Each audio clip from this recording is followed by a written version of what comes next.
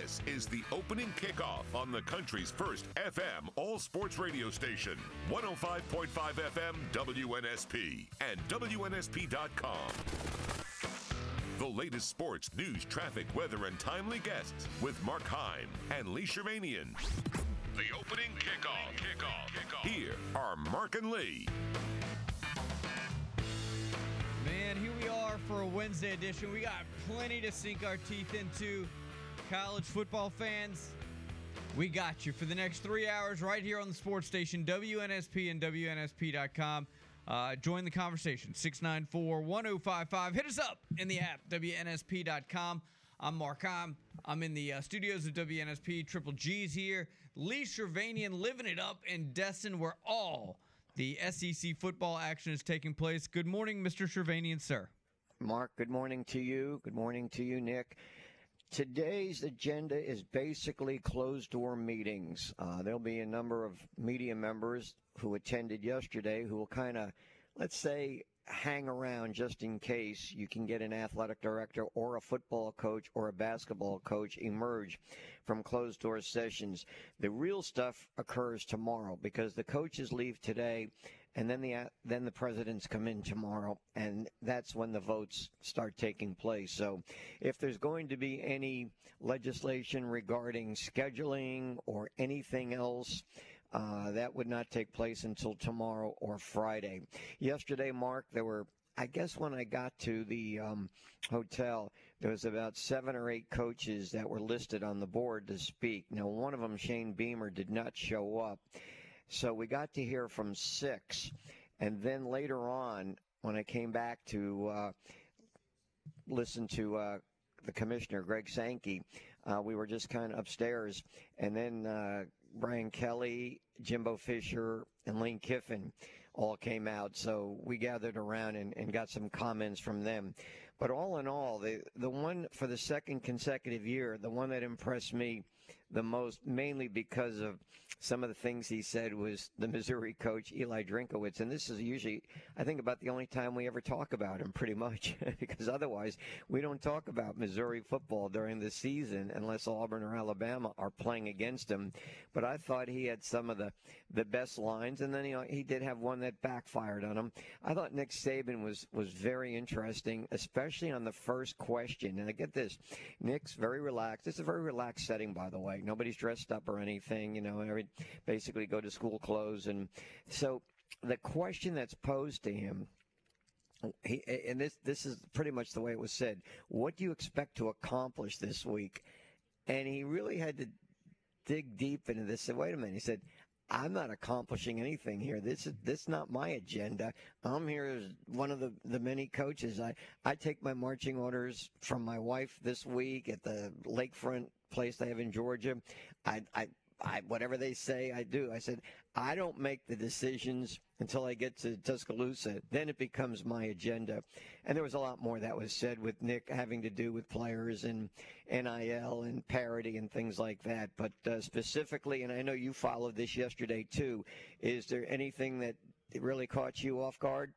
Well, nothing that really caught me off guard. I thought it was interesting that so Nick Saban talked about, like many of them did, NIL and paying players. And he talked about college athletics kind of not being a business, but it's revenue producing, right? In the traditional sense. So he went kind of on this little explanation and started talking about all these different things, and it kind of rolled into unionizing and making it like the NFL, and making it the same for everybody, which, as we've talked about in the past, whether it's paying players, recruiting, postseason, conference scheduling, you can't have parity in college football. There are too many different universities with different financial budgets, and so I often it dawned on me the reason he wants to quote unquote unionize and make everything kind of the same is because when everybody's playing the same hand, he's better than everybody. When everybody's the same, he's going to have the upper hand. And I think that's ultimately why Nick Saban wants everybody to play by the same rules. If you look back, the only time he didn't have the upper hand is when somebody was one step ahead of him. Hurry up, no huddle. Now, he ultimately caught up and surpassed that, right? But he had to adapt. The NIL, there was a reason a year ago he went after Jimbo Fisher in the collectives because he didn't have the financial means to compete with that. So when he talks about parity and wanting to unionize, in my opinion, Lee, he's not talking from a position of strength. He's trying to catch up. Because all things being equal, he's got the best. He's going to get the best athletes. He and 2 or 3 other schools in the entire country are going to get the best athletes as long as everybody's playing by the same rules. So he's never going to be for a rule or a situation where folks with deeper pockets are going to have the upper hand. So when he makes those statements, it's not necessarily, in my opinion, for the best. It's not what's best for the game. It's what's best for his game. It's what's best for his program. I think that is the biggest point I took from Nick Saban. Yeah, I listened while he talked about, a business like when he coached at Miami and Wayne Huizenga. And then, of course, he related to the college. He says we produce money, but it goes back into revenue sports. And then he did point out that they'll never have the parity with the NFL. And he said, the NFL would just have its greatest day if all teams were 8-8 entering the last week and everybody had a chance for postseason. He said the gap in college football is going to get wider and wider. And I just remember stuff he said before. He may say he's in favor of parity, but I don't really so much believe it. I think he likes the fact that there is disparity and the fact that his program is at the top, the alpha list with maybe Georgia and a couple of others. I'm not sure he wants parity because, then of course you put yourself in a position, well, 1 week you might win, 1 week you might lose. And I don't see any of that happening in college football, not the way it's structured now. I think to a degree, Mark, even though coaches didn't really use the term, I think if you pin them down, college football right now, I hate to say it, but it's kind of in a mess. I mean, it really is. You've got situations where, the NIL, you've got, a word used a lot yesterday was tampering with the portal. You've got situations where in California, they're talking about unionizing and things like that. I think, to be really frank about it, and 1 or 2 coaches harped on this, until you get a true leader, somebody, whatever title you want, that says this is the way it's going to be done, college football, I hate to say it, but in many respects is in a mess. Okay, but so why do you think Nick Saban wants to unionize? Mark, I have or make no it like idea, the NFL, because that's I don't buy into that. When you talk unionizing, you're talking about a whole new game. You're talking about the IRS coming in. You're talking about making them employees of the school. What was kind of interesting, too, was I think it was Drinkowitz, and I have to reflect and remember. Drinkowitz was asked something about, or maybe it was another coach, how you feel about having, fourth-year players. And he said, are you guys crazy? Who stays around? 3 years. Who stays around? Nobody. He says the only ones who stick around are the fourth-year walk-ons. Everybody else leaves. They either transfer or go to the NFL or something like that. So you're going to unionize and then the players in 2 years are gone? I don't see that happening. Not my lifetime. All right, you guys can jump in at 694-1055 and give us your take on Nick Saban. I thought there was the funny moment, Lee, where his cell phone went off, right? That was great. And Mark, when that happened, I started to look around like, was it somebody else's cell phone? And then, because, everybody's got cell phones there. Now, mine was being used to record, so I didn't think it was mine. And, Nick has taught me how to do this. So I assume when I'm using it to record, if somebody's calling in, it's not going to go over that. But it was Nick's. That was a very funny moment, and especially when he tried to turn it off, because I can sympathize with that because I've had difficulty with that too.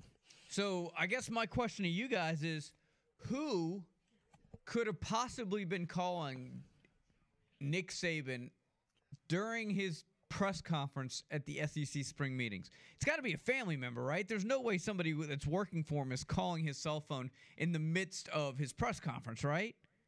Don't know because he turned it off. He didn't even speak, so we really don't know. And he didn't say anything about it. He didn't say it was Miss Terry or a family member or a recruit or who knows. I don't know. Yeah. See, and you would think somebody would have been an investigative reporter to find out, but there was no follow-up to that. No, it would have been a great question to be like, who just called, right? Because, by the way, was it last year or 2 years ago? Saban he shared with us his cell phone policy with his players. If the phone goes off in a meeting, because they're not allowed to take them in there with them, they lose it for the day. If it happens a second time, if there's a second violation, they take the phone for a week. So I'm just curious if anybody gave him a hard time about the cell phone going off in the press conference. I enjoyed him yesterday. I really did. And, of course, this is a relaxed atmosphere. And, a lot of what I heard from him yesterday we've heard before. I mean, he just talked about, as you pointed out, the business end, this and that. He's been in the NFL, so he's got an understanding of that. But this thing about unionizing players, I know there's talk about it, and I'm not saying it can't happen, but what are we looking at as far as unionizing players? I mean, are they gonna go on strike if they practice too long? If they disagree with the coach, you're going to strike. And again, you get then you get the Internal Revenue Service involved in something like this. So I don't see. And again, in my lifetime, I'm not sure this is going to happen, Mark. I really don't. And have we lost sight of the fact that they are student athletes? And maybe we have. Maybe the fact is that we should start referring to them as, unionizing, and obviously they're getting money, and maybe they are professionals. That's the way people look at it now. So there's a lot of directions with this. And like I said, I'm going back to the original statement I said. These coaches, without coming out and using the word mess, or the game is not so much in trouble, but there are so many issues that have to be dealt with. And they all pointed to the NFL and how organized the NFL is and what a branding machine it is. But college football really could use a czar. All right, so here's what we got going today.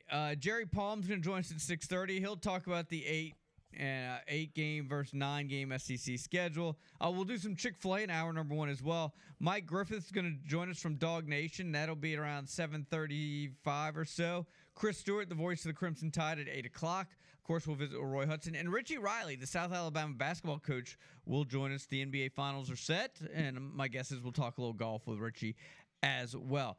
We're going to get you started with the scoreboard, traffic, and weather. You guys can react to Nick Saban and his idea of making everything even, level, parity, whatever word you want to use, unionize, all that when we come back. And Eli Drinkowitz, you heard Lee.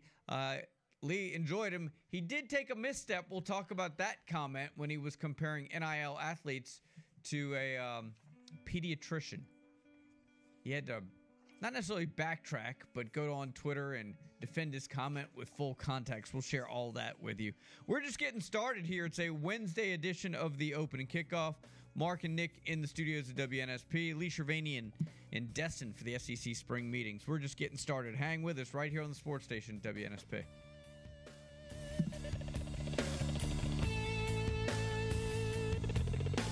Hey everybody, this is Gabe Gross, and you're listening to WNSP 105.5. Including TV contracts and things that are way beyond my scope of visibility, that I'm sure a lot of those things will, sort of factor into it. But I still am always of the opinion that we should pay all Division I games. I've said this for years. So whether there's 60 teams in the Power 5 conferences or 70 teams or however many there are, that it's better for fans, it's better for strength of schedule that we all play all Power 5, games.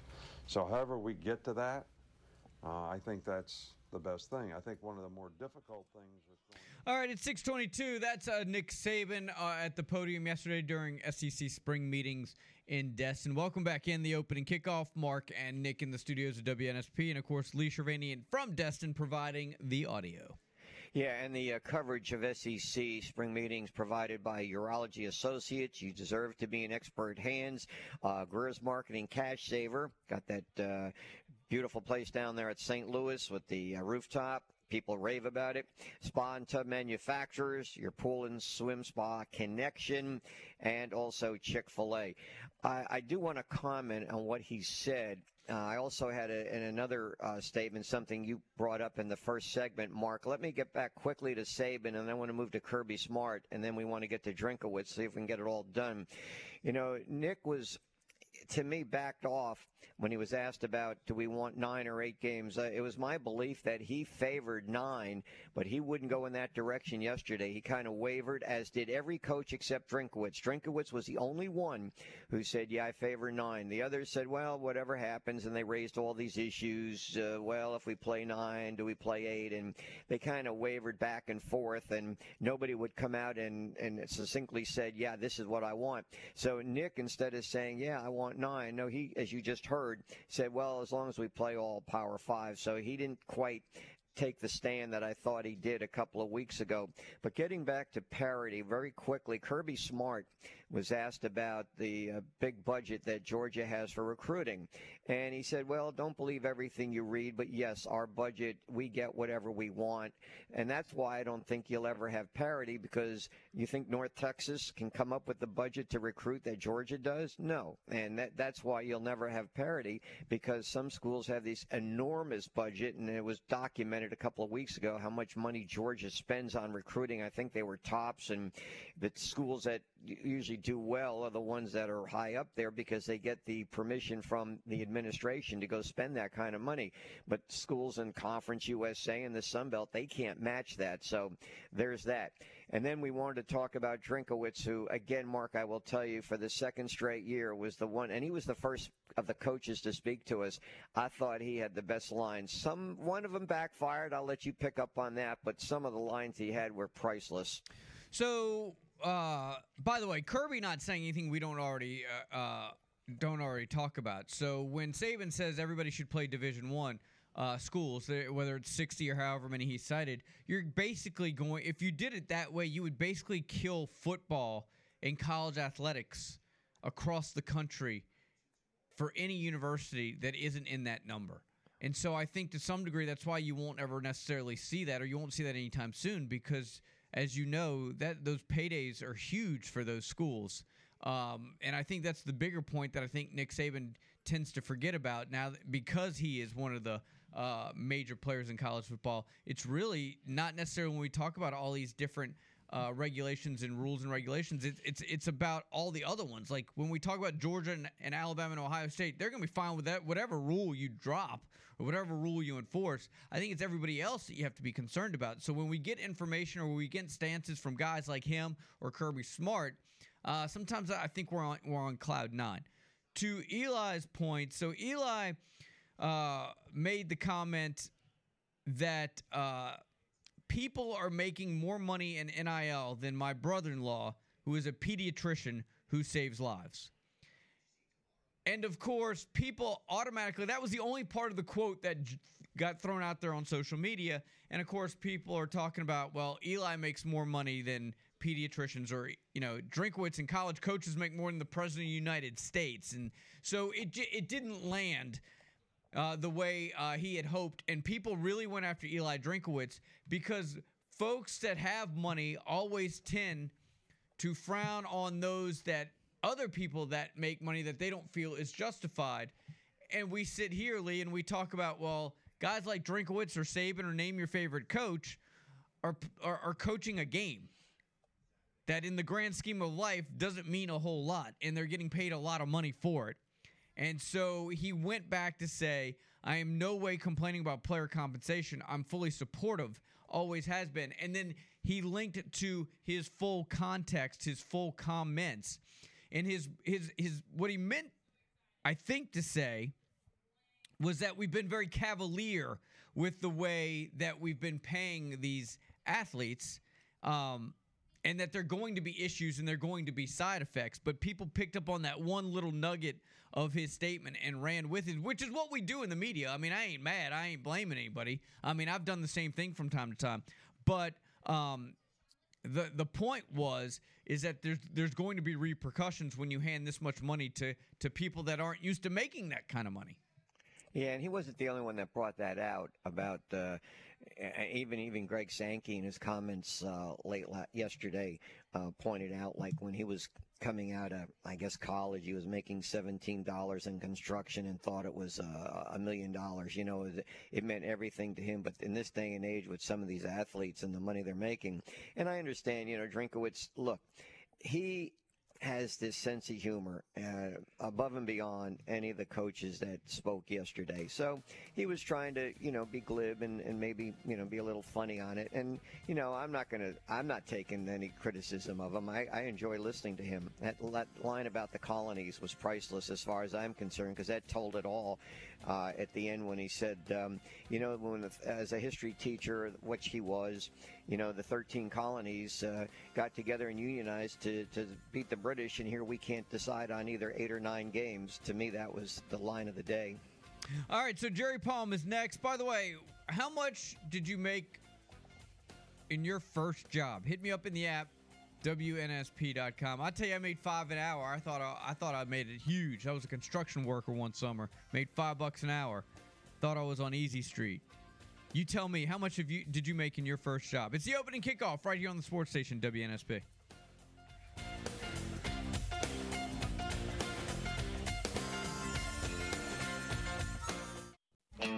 Consequences of even some of the slightest things, you know, that they may do when it comes to gambling.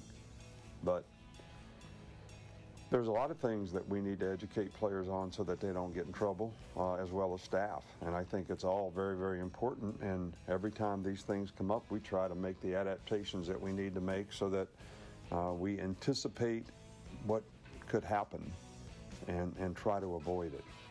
You know, my dad used to always say... 6:32, Alabama coach Nick Saban again there from SEC spring meetings there in Destin. I'm Mark. I'm in the studios of WNSP, and our good friend Lee Shervanian. He's in the thick of it right there in Destin for SEC spring meetings. Gambling was a big issue yesterday to the coaches, and certainly Greg Sankey addressed that quite extensively yesterday as far as dealing with gambling. Not that they can come up with a solution to stop it, but at least to educate is what direction they were talking about. Coverage of our spring meetings, thanks to Green & Phillips Injury Law Firm, T. Batchelor & Son Heating and Air Conditioning. They've been in business for 38 years now. Also want to thank the Cart Doctor and the Keesler Federal Credit Union. All right, one of the hot topics, although yesterday most of the coaches shied away from it, basically said, look, we don't have control over it. It's in the hands of the administration whether to vote or not, was whether to go to 9 games or 8 games. You know, that was built as the hot topic this week, and there'll probably be nothing done about this until maybe tomorrow when the presidents meet. But they brought up, coaches would basically say, well, I don't know all how it's going to work out. Maybe it works to this way or not. But one of the things that they were concerned about was, well, let's say if we play a 9th game, and let's say our team has 3 losses and maybe a team in another Power 5 conference has 2. Well, that'll affect us when they go to 12 teams. So I thought we'd bring in Jerry Palm from CBS Sports, because during the football and college basketball, he's the one we go to when it comes to knowing all the intricacies of how this works. Jerry, welcome to the show this morning. How are you today? I'm all right. How are you? Good. So I'm down here in Sandestin, and I've listened to coaches, and, you know, I really thought when there were at least 6 coaches, football coaches, that talked yesterday, that they'd have basically a side, they'd take a stand. Only one did. That was Drinkowitz. He said he favors the 9. But again, one of those issues, would it hurt a team in the SEC playing 9 games if they lost 3 as because and considering strength of schedule and going up against, let's say, another Power 5 school in another conference that maybe lost only 2 games, that seemed to be one of the issues that coaches talked about. How would you view that? Should that be an issue? How many other conferences are playing only 8 conference games? The Big Ten plays 9, the Pac-12 plays 9, ACC probably still plays 8 at the moment.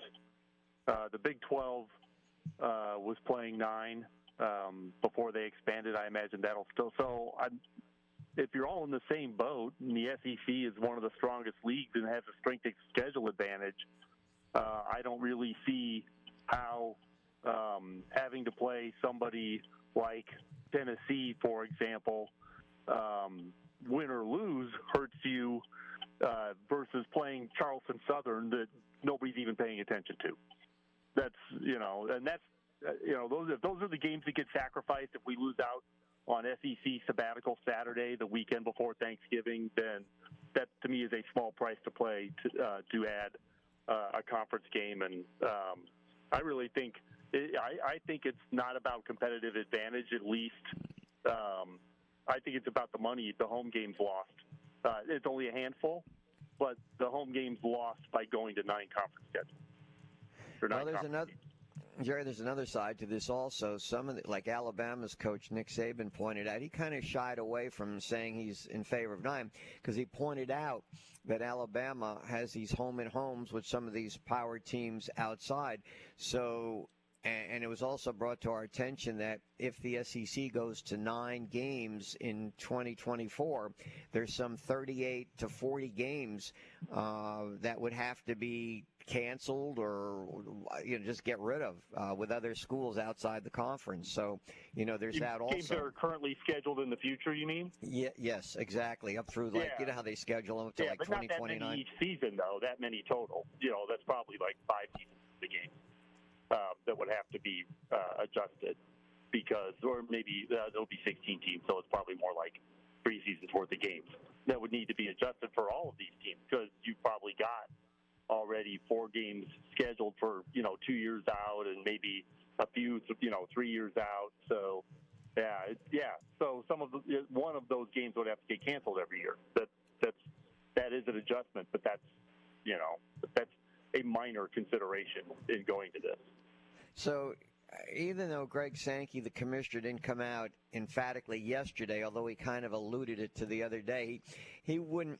They pressed him on this yesterday, like, are you favoring 9? Or he said, I haven't said that. He's very good at backpedaling and doing it with a nice grin on his face. But my belief is, and if I'm wrong, I'm wrong, my belief is that Sankey, thinking and probably right that the SEC is the most dominant conference, apologies to the Big Ten, should be playing 9. If everybody else is playing 9, why shouldn't the SEC, especially when you have 16 teams in there? And I truly believe that's what he wants, that he's been meeting privately and that he wants this because we're the top conference. We should be playing 9 games. If you're going to be a 16-team league and you only play 8 conference games, then you're not seeing half your league. Every year you're not seeing half your league, and even over time, you're going to go years without playing some of the other teams in your conference, and that's just kind of silly. I mean, you may even go a decade without playing, a couple of teams in your conference. That's ridiculous.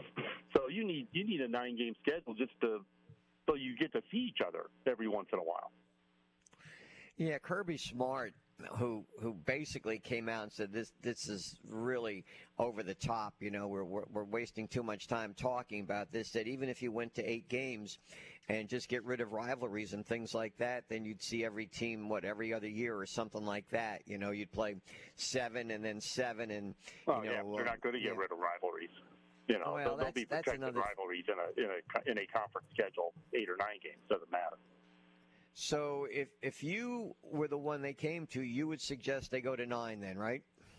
Yeah, I don't think it hurts them at all.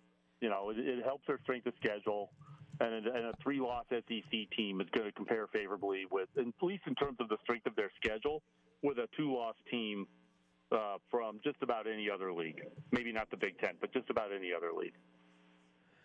And the Big Ten's already playing 9 games. And everybody else is already, except for the ACC, is playing 9 games. I think the ACC still plays 8. I think they do too. Yeah. So, hey, Lou, what are you hearing about the Pac? And then they'll be the one, wondering if they should be playing 9 too. What are you hearing about the Pac-12? Because there's discussions now, or at least reported that Colorado is looking to maybe move on to the Big 12 because of this. The TV contracts have not been solidified in the Pac-12. What are you hearing about the Pac-12? Are they treading on water now, or what?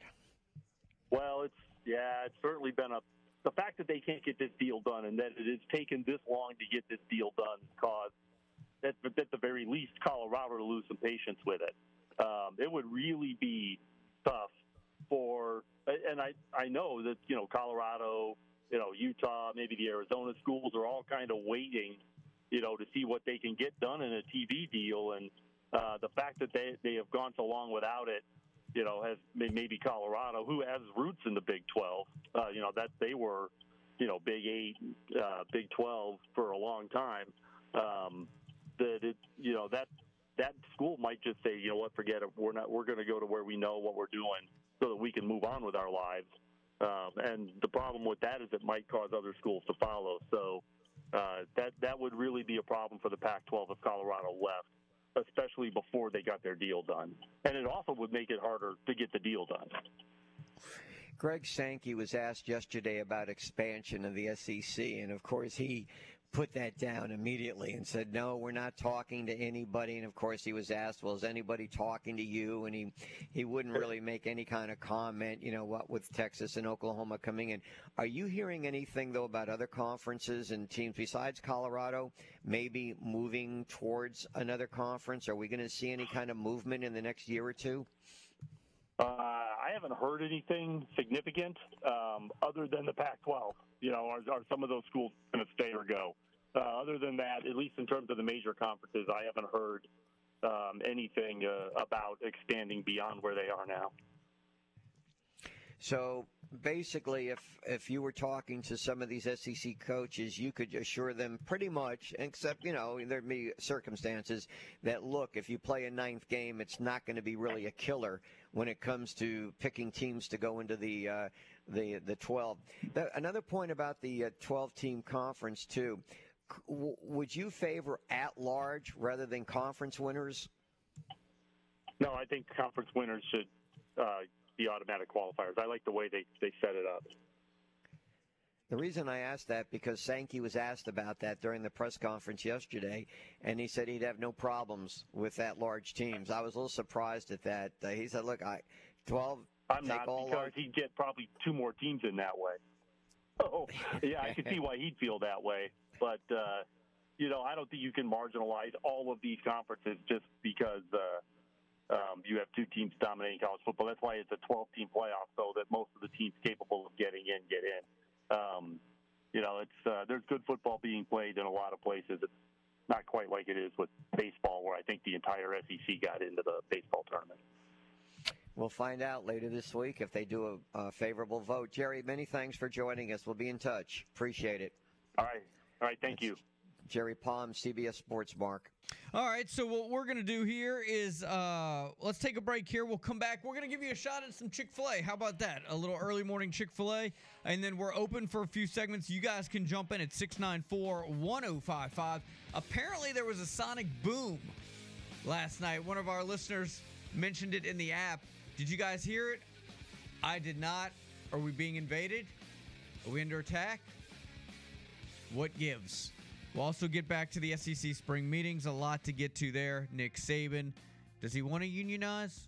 I don't know if he wants to unionize, but I can tell you why he made the comments that he made. We'll get to that as well. Wrapping up hour number 1 next, right here on the sports station, WNSP, and online at WNSP.com. Stay with us.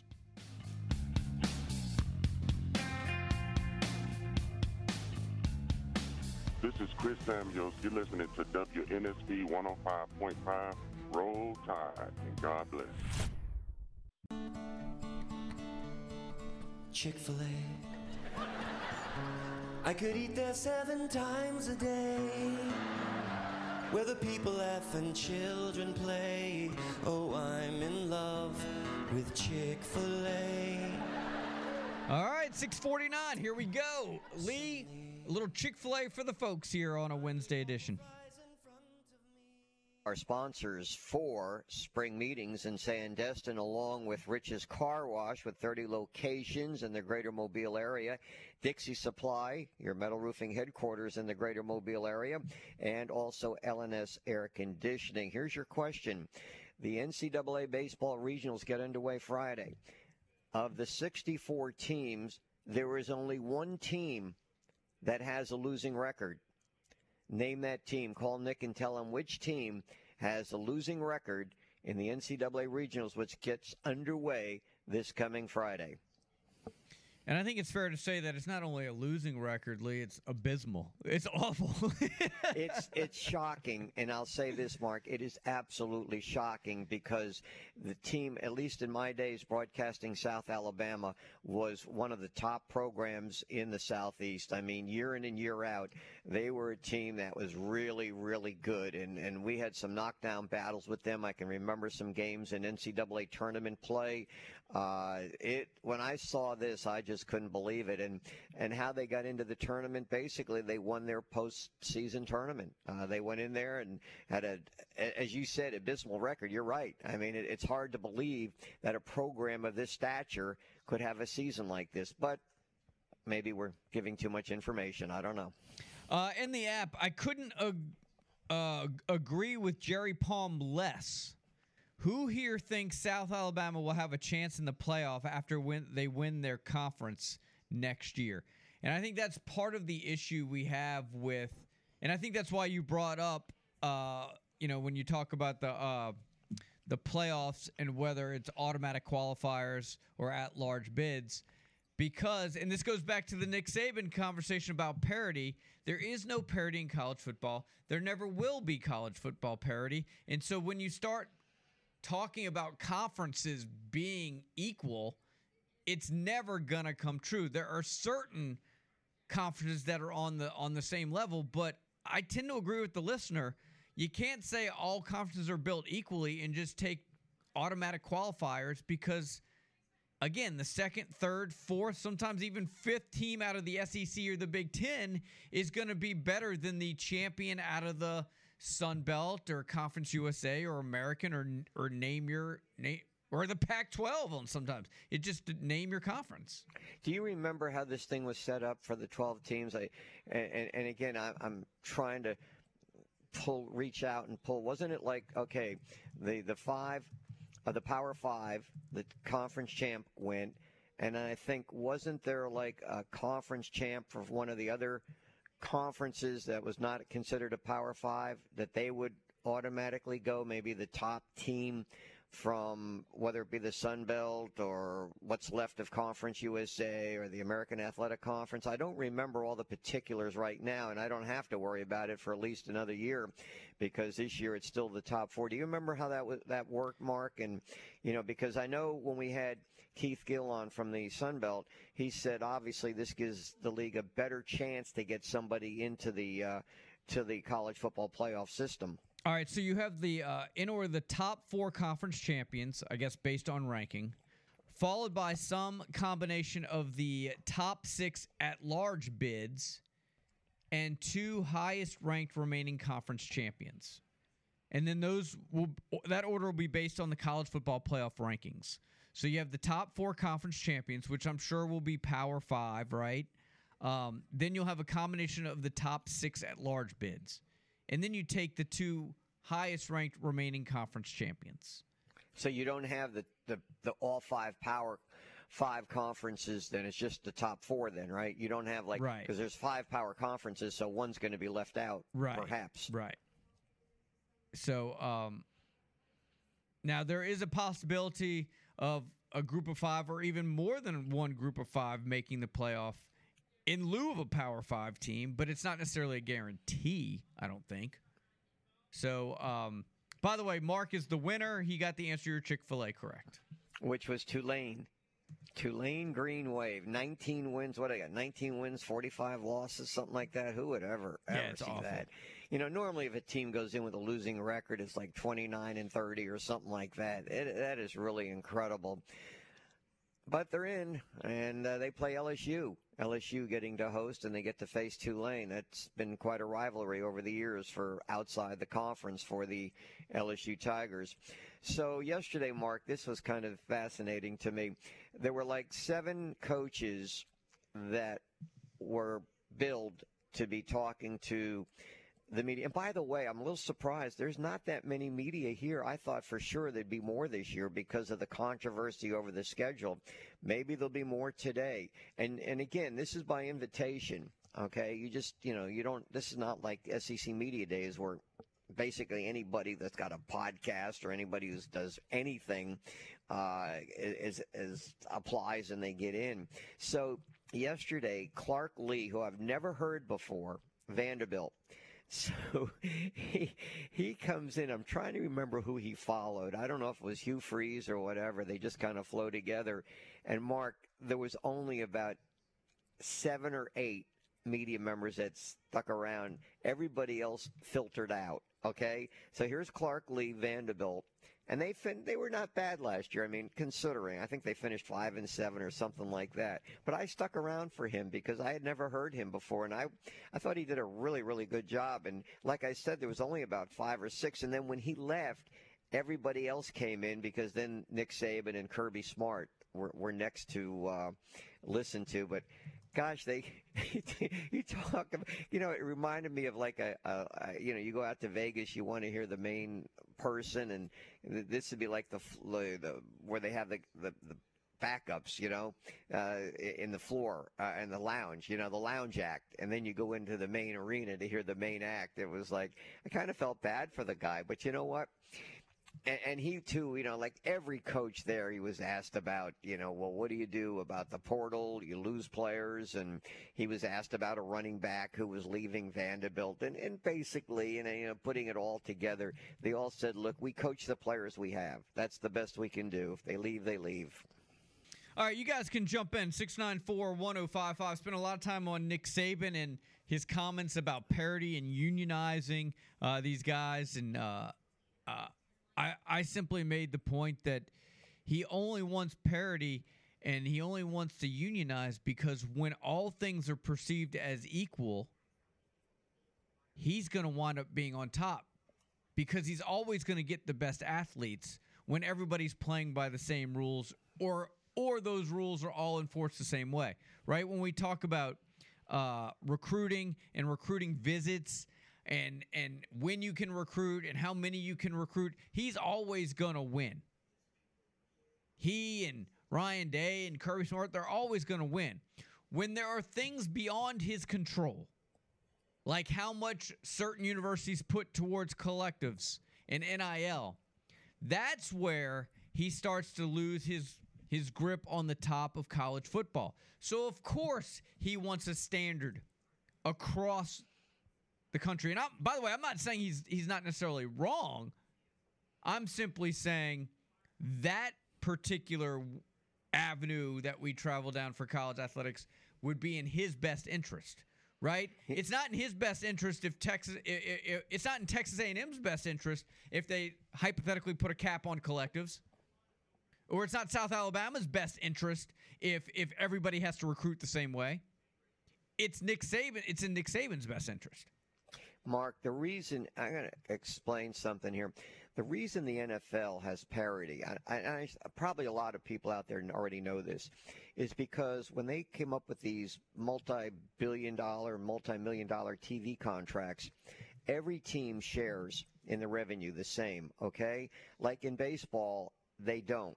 A lot of, like the Yankees, let's say, they have their own contracts in New York. Obviously, they're going to make more money than San Diego or Kansas City or Oakland. It's so disproportionate. But in the NFL, they did a really smart thing when they were going after parity, because when they all signed on together, for the best interest of the league, they all get the same amount of money. And as to your point, you're never going to have parity in college football until every school has the same recruiting budget. If, let's say, Louisiana Monroe has the same recruiting budget at Georgia, well, then maybe you can say we have parity. But it's so disproportionate, the amount of money that Georgia, Alabama, schools like that spend on recruiting. It's incredible the gap between those schools and schools that are not in the Power Five. So, someone in the app said, Mark, you just said you don't think he's wrong, so how do you know that his comment is only self-serving? Because his comments are always self-serving. He was against hurry up, no huddle because he didn't use it. He didn't know how to defend it.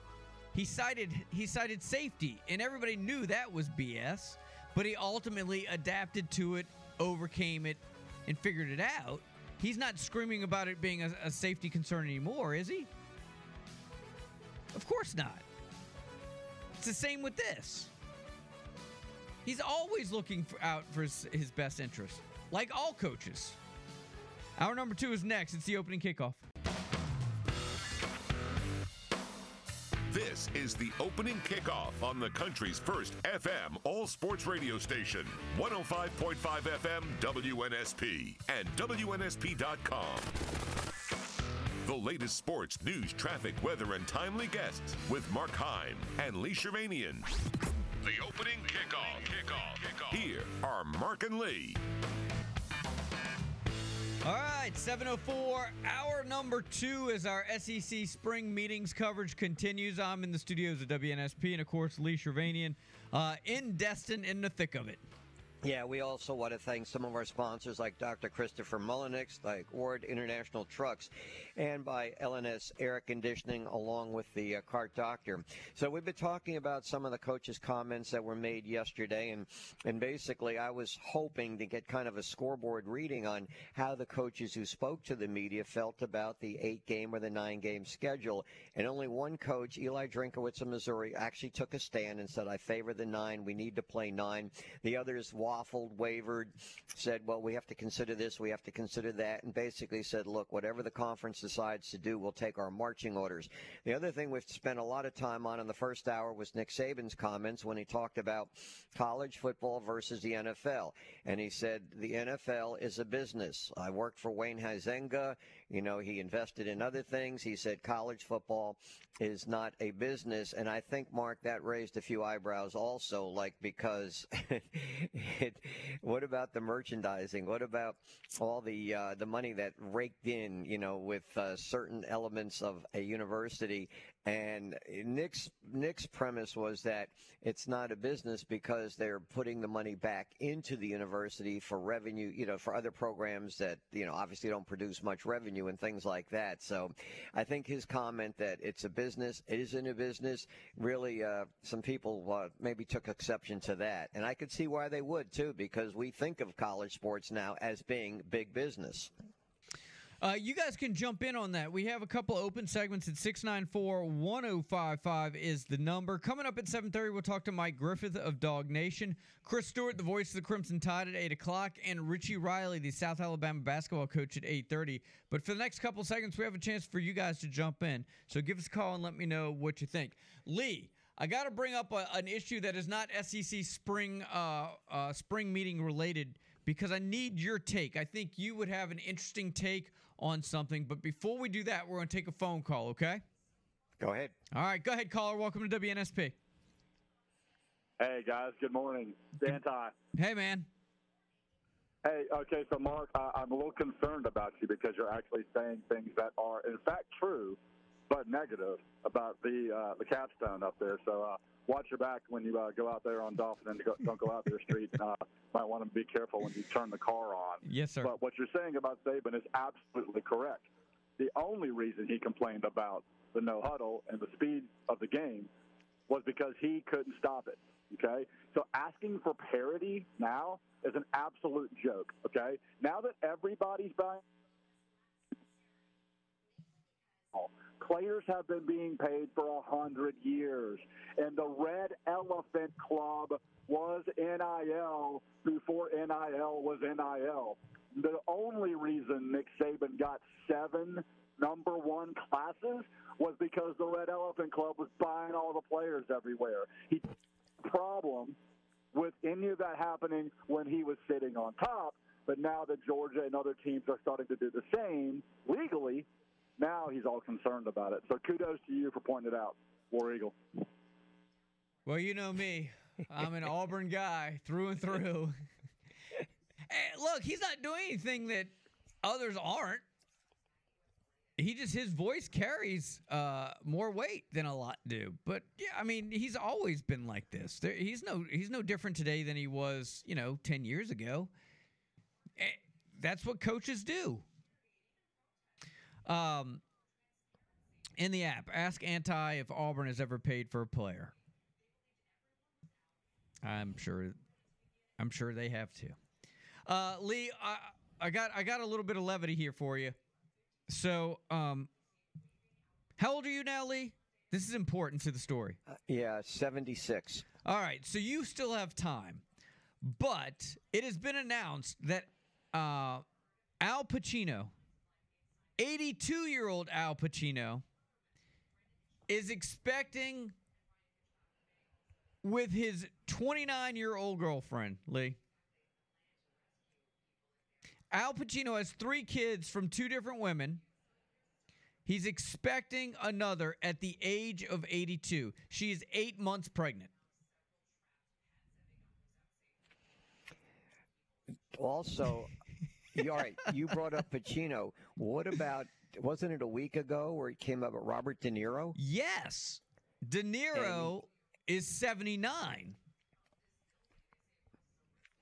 Yeah, that's the one I gave thought to. So let's say, and is that son or daughter been already born to De Niro's girlfriend? Or I don't know if he's married to the girl. Not, we're not going to. Yeah, they just had a baby.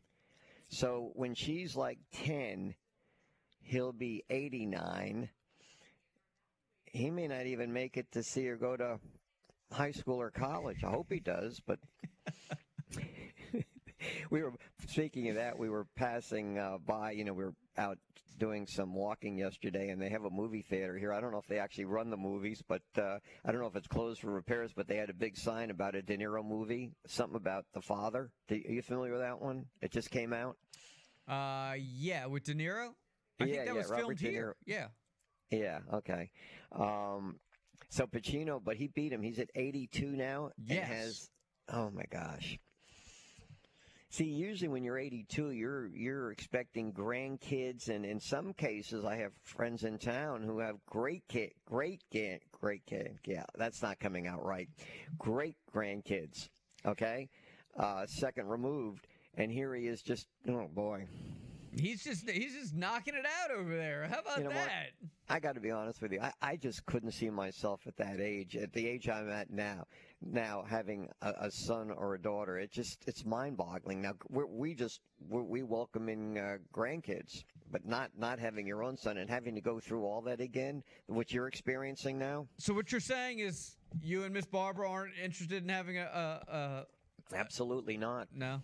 No, we're very happy to have grandkids, and no, don't want to go through that again. Look, it was fun, like you're experiencing now, and with them growing up and moving on. And I think you're going to have you have one in college, one ready to go to college, and one still about 2 years removed from college. So it's a great experience, and I envy you. But I went through it, and I don't know if I'd want to do it again. Not at my age. Sounds like Pacino's having a good time. It sounds like he's enjoying life to the fullest. Is he a stay-at-home dad? Does he do the things that you do, drive the kids back and forth?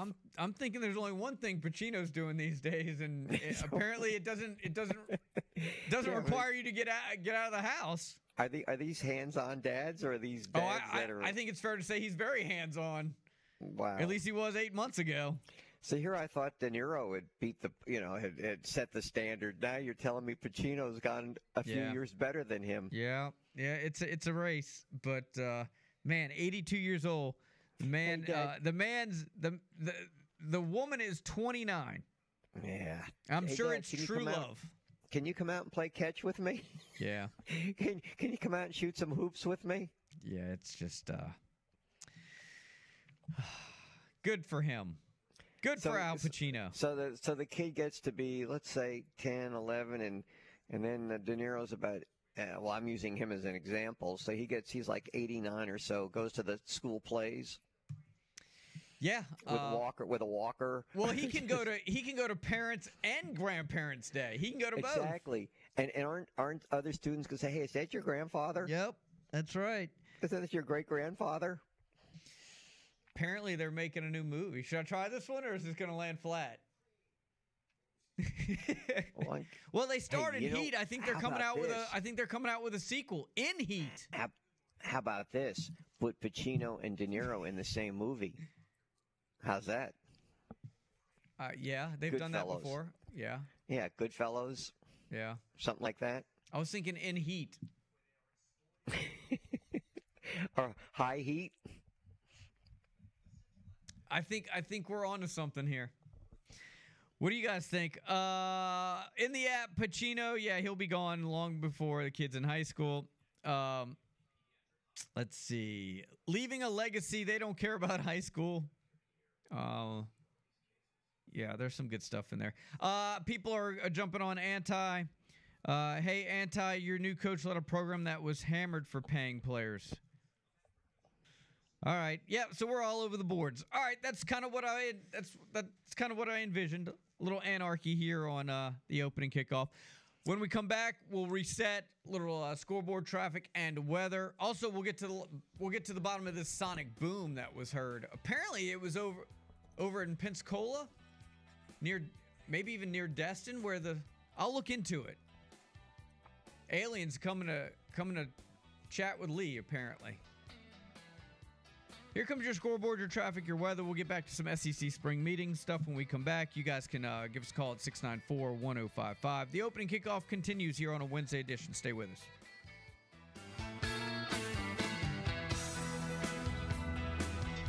Hi, I'm Bobby Humphrey, and when I'm in Mobile, I'm listening to WNSP FM 105.5.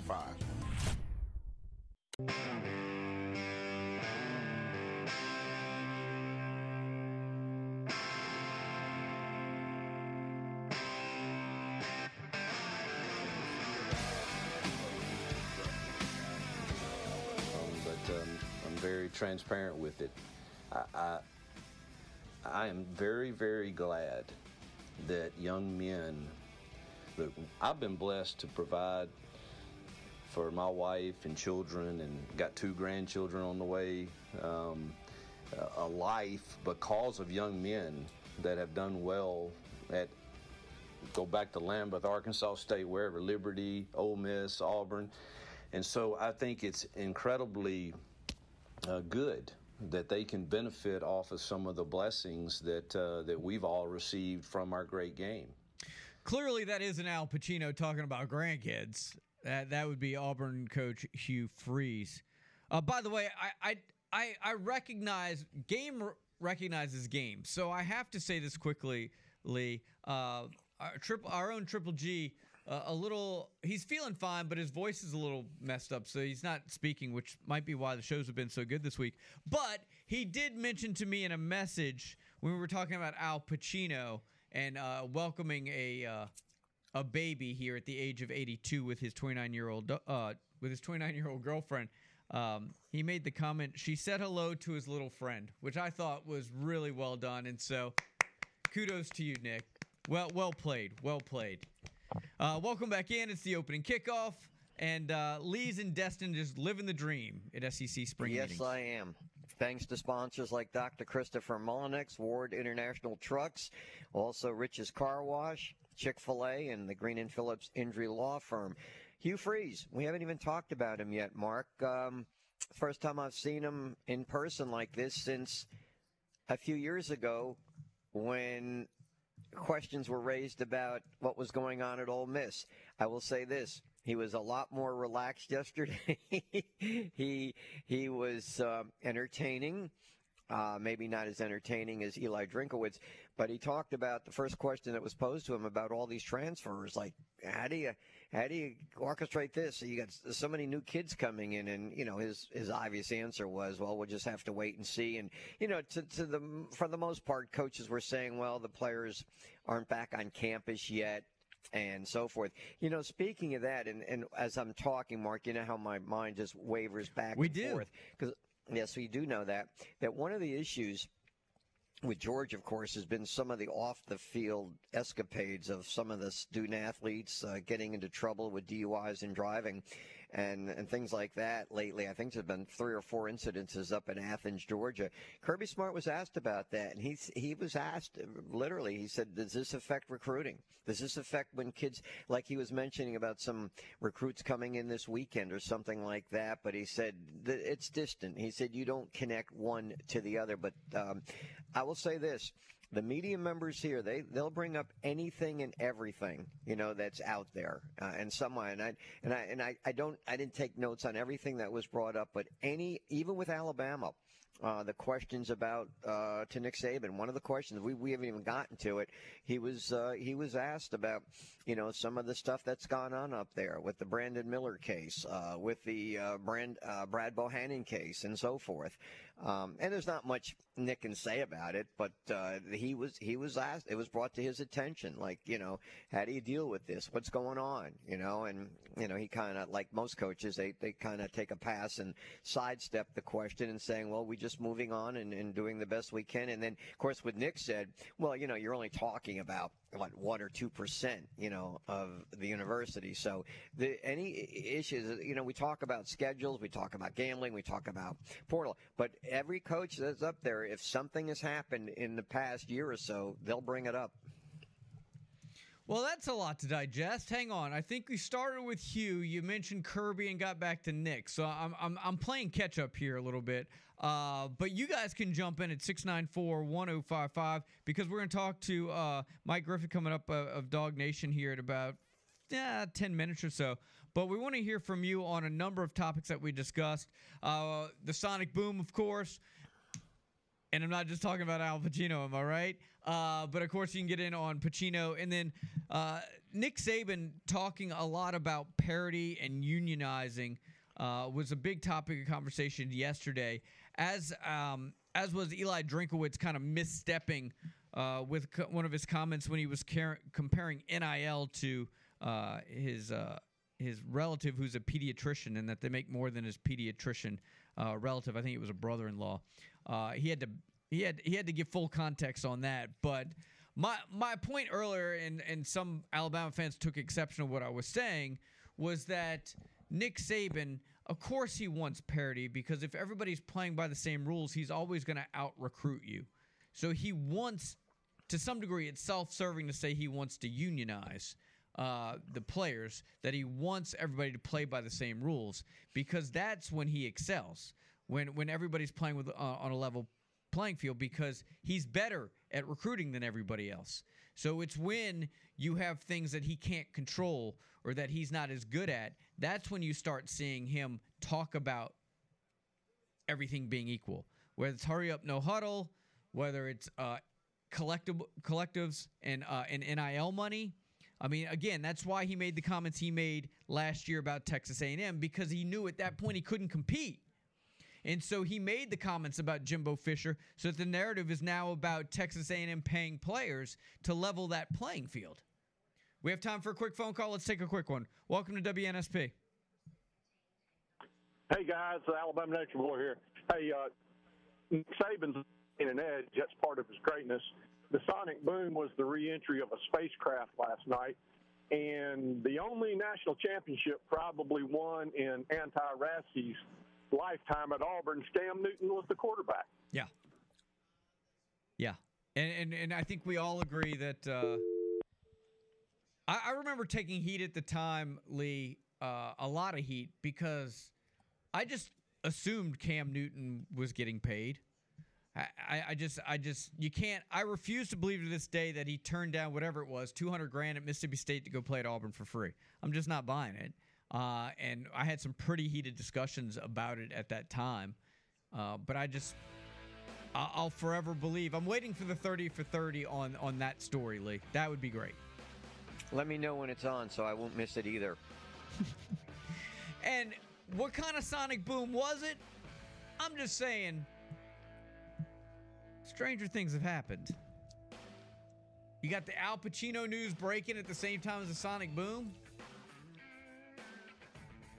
Put two and two together, people. All right, we'll have a couple minutes on the other side for you to jump in, and then we're going to catch up with Mike Griffin. So stay with us. We got plenty left here on a Wednesday edition. It's the opening kickoff right here on the sports station, WNSP.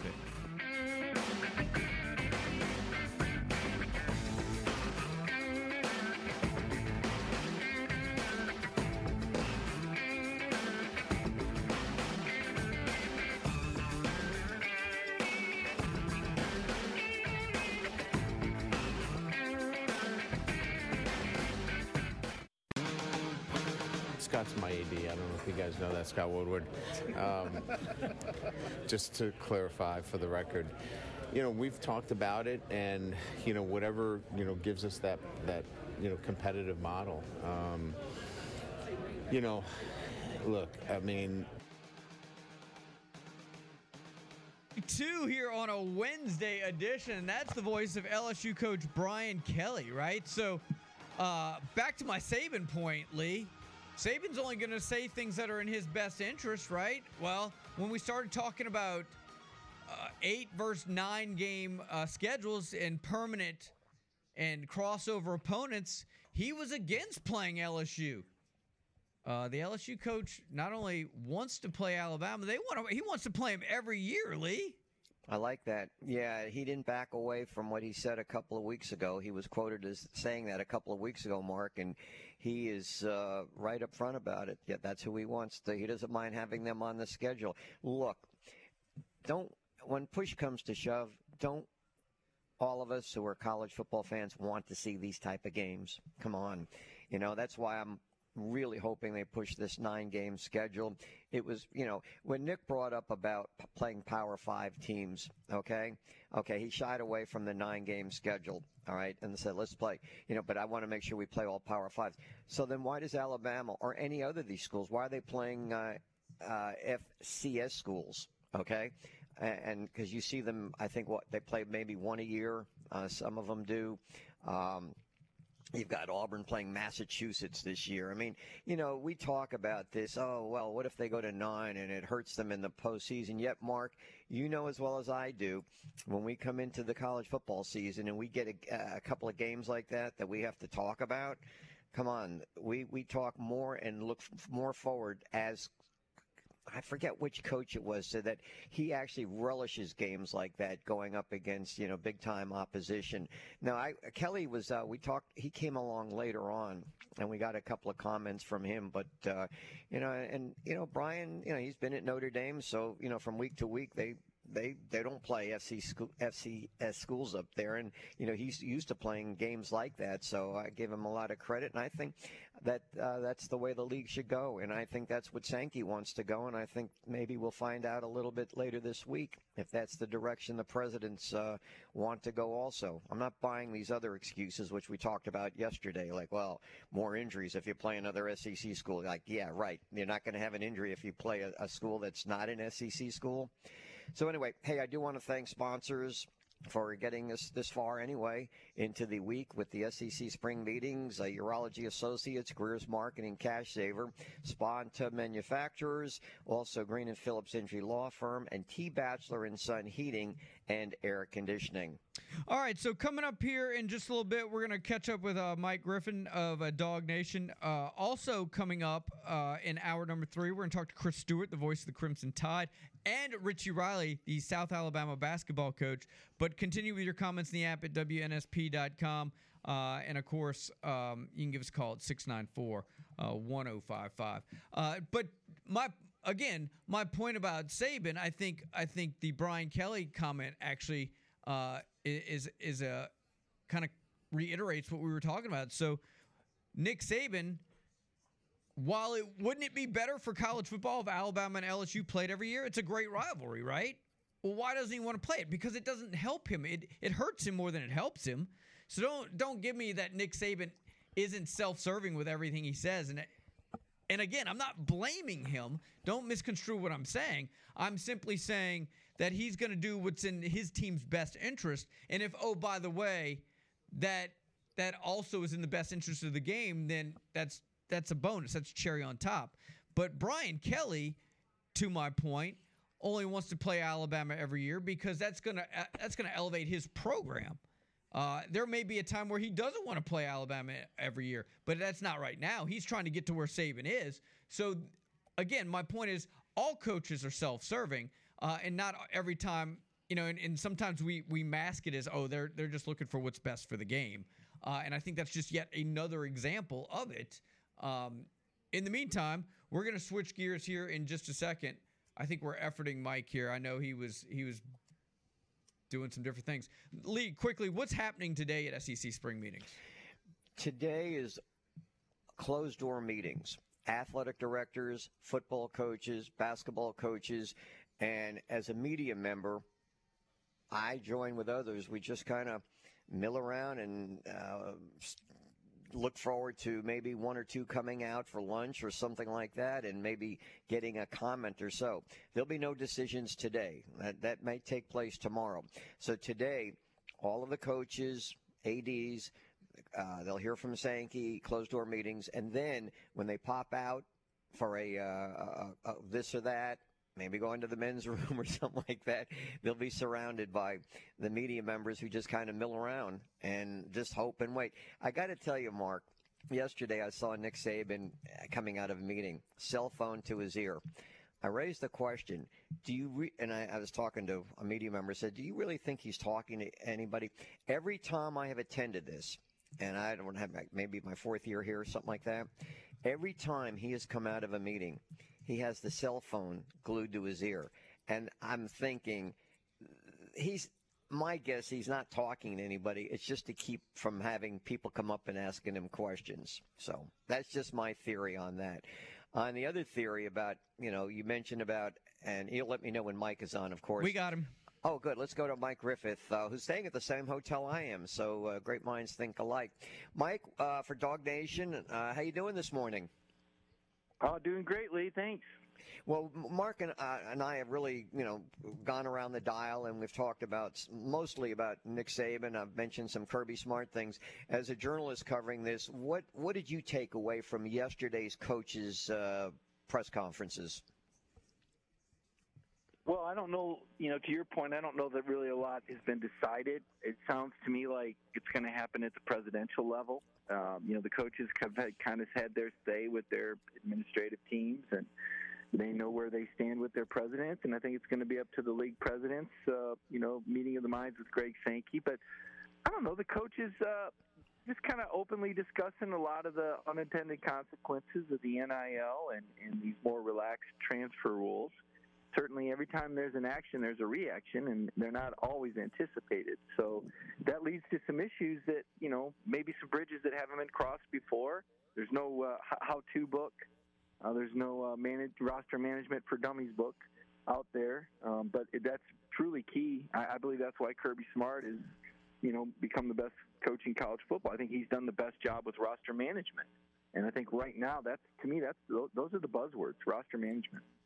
I was a little disappointed that more of the coaches, the only coach who took a stand on the schedule was Drinkowitz, who said he favors a 9. The others kind of waffled and wavered and said, well, we have to consider this, we have to consider that. It is the hot topic this week. They've certainly been, I would think, they know what's going on. They've had conversations with Sankey. So they just kind of like, well, we're here to take marching orders. Whatever they tell us to do, we're going to do. I was hoping we'd get more of a response to that, either favorably or unfavorably. Well, coaches are used to being in control. They're control freaks, and there's a reason for that, because they're accountable. And when you're accountable for something, you want to have as much control over it as you possibly can, right? If you're going to get held accountable, then you want to do things your way. And they're in a unique position for them of not necessarily being able to get their way. They can't call the shots. It's out of their control. And what most of these coaches do is practice what they preach, Lee. And you hear them tell us all the time, look, I can't worry about things I can't control. I can't stress out about it. I don't want to give time or attention to it or put energy in a direction. So they're merely practicing what they preach to their student athletes, which is, look, control the controllables. And they'll talk to us about it. Yeah, well, Nick Saban will talk to us about it, but, they don't have the same level of conviction that they would if we were talking about, whether they should run a 3-4 or a 4-3 with their personnel. because they don't have control over it. So they're kind of observers at this point. They've made their cases publicly. I think Coach Saban is probably one of the most gifted speakers that I've ever been around. When I sit in that auditorium and listen to him, I feel privileged, right? You know, have you ever been invited to like a private concert? I feel like when you sit in a room with Nick Saban, it's like a private like who would get to sit in the hall of 30 people with Maroon 5, right? When you watch Nick Saban in person, he's one of the most dynamic and captivating people that I've ever been around. And well thought out, philosophical, just has a knack for holding your attention and really making his messages resonate. Even if you don't agree, you can't help but appreciate his points of view. So this is a fascinating event for me. I enjoy it. I think all these coaches are great leaders and intellectuals. They wouldn't be SEC coaches if they weren't. I was interested in Hugh Freeze's presentation. I didn't really know what to get or really know what to expect. I hadn't had a whole lot of exposure to Hugh Freeze. And, you know, the whole aw shucks, kind of under the radar, he seemed quite comfortable with being overshadowed by Kirby and Nick. That's fine with Hugh Freeze. Hugh Freeze strikes me as a guy doesn't need to get a lot of attention, probably doesn't want to get a lot of attention. As long as he's getting the results, though, Lee, and the way he would introduce his points, you know, like, well, it's really not my decision. It's the president's, and blessed to be at Auburn, and not one to overstep his bounds.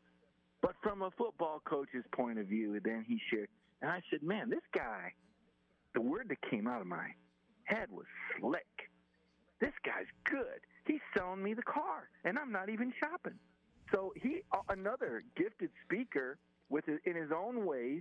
I guess the proof is in the pudding. I like the transparency. I like the candid thought that he wakes up in the middle of the night and wonders if his way will still work. I like the story. This guy's good. This guy's good.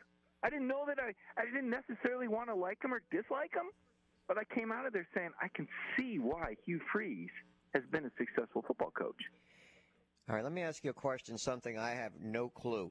We talk about the presidents are the ones who come in here, but when they come in and if they vote on a schedule or any other issue, is it their decision or are they influenced greatly by the athletic director and the football coach? In other words, when the president at Alabama comes here, has Greg Byrne and Nick Saban basically told them which way to go on this?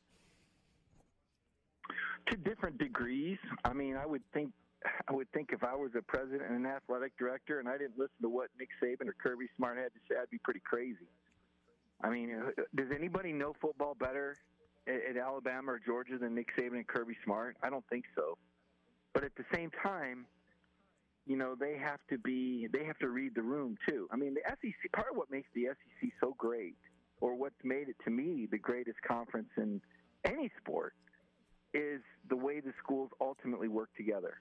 And that's endangered right now. With some of these politicians making laws in their states, that's people cutting in line. I mean, that doesn't you don't need to do that in the SEC. It's starting to happen with these new laws cropping up. But to get to your point, the presidents all take what their coaches want into consideration, certainly. But at the same time, there's a bottom line. And football is part of the business, but it's not all the business. The other facet is Greg Sankey. You know, Commissioner Sankey is in charge to represent everyone's best interest, to take the ideas, the thoughts, the wants, the desires of his respective league presidents, coaches, athletic directors into consideration. Is there anybody else in the room? You know, we've established that, you know, Kirby, Nick, Gus, not Gus. Gus would be the guy at Central Florida, but Freeze. We've established that they're the experts on football. But when we talk about the SEC business model, Lee, the person that can see it from 20,000 feet, that's Greg Sankey. And so Greg Sankey probably has as much influence as anyone in the room on what the presidents are going to do. But ultimately, the president and the presidents have to decide. You know, they hear their pitch from their coaches, and then they have to take into consideration what Greg Sankey says as he advises and informs on his dealings. And I think he's done a pretty good job really not publicly overstepping his bounds. I think he does a pretty nice job remaining neutral when he answers questions, even if most of us do think he leans a little bit towards the 9-game model. Mike, I want to get your take. Something Mark and I have talked about, referencing Nick Saban about players unionizing, paying the players, this and that, parity, no parity. But when he even said like players unionizing, I mean, I'm not sure where he's coming from that. I don't see that happening. I really don't. And in fact, I look at it like this too, because I think it was Drinkowitz who pointed out, you're talking, because they asked him, I think they asked him about, players coming and staying. He said, what are you talking about? You guys are crazy. He said, most players stay 2 years at the most, right? And they're gone. The only ones who stay are walk-ons. Well, it's no different than the NFL when these players sign 3 or 4 or 6 year contracts and they don't always see them through. There's always some option or some clause, which always confused me when I was young. I'm like, but wait a minute, he signed a 4-year contract. Yeah, but that doesn't mean he's going to stay 4 years. What? That didn't make sense, right? The thing that struck me about Coach Saban's presence, and the irony of it, which I love, because he convinces you of something, and then you get out of the room and you like slap yourself and go, wait a minute.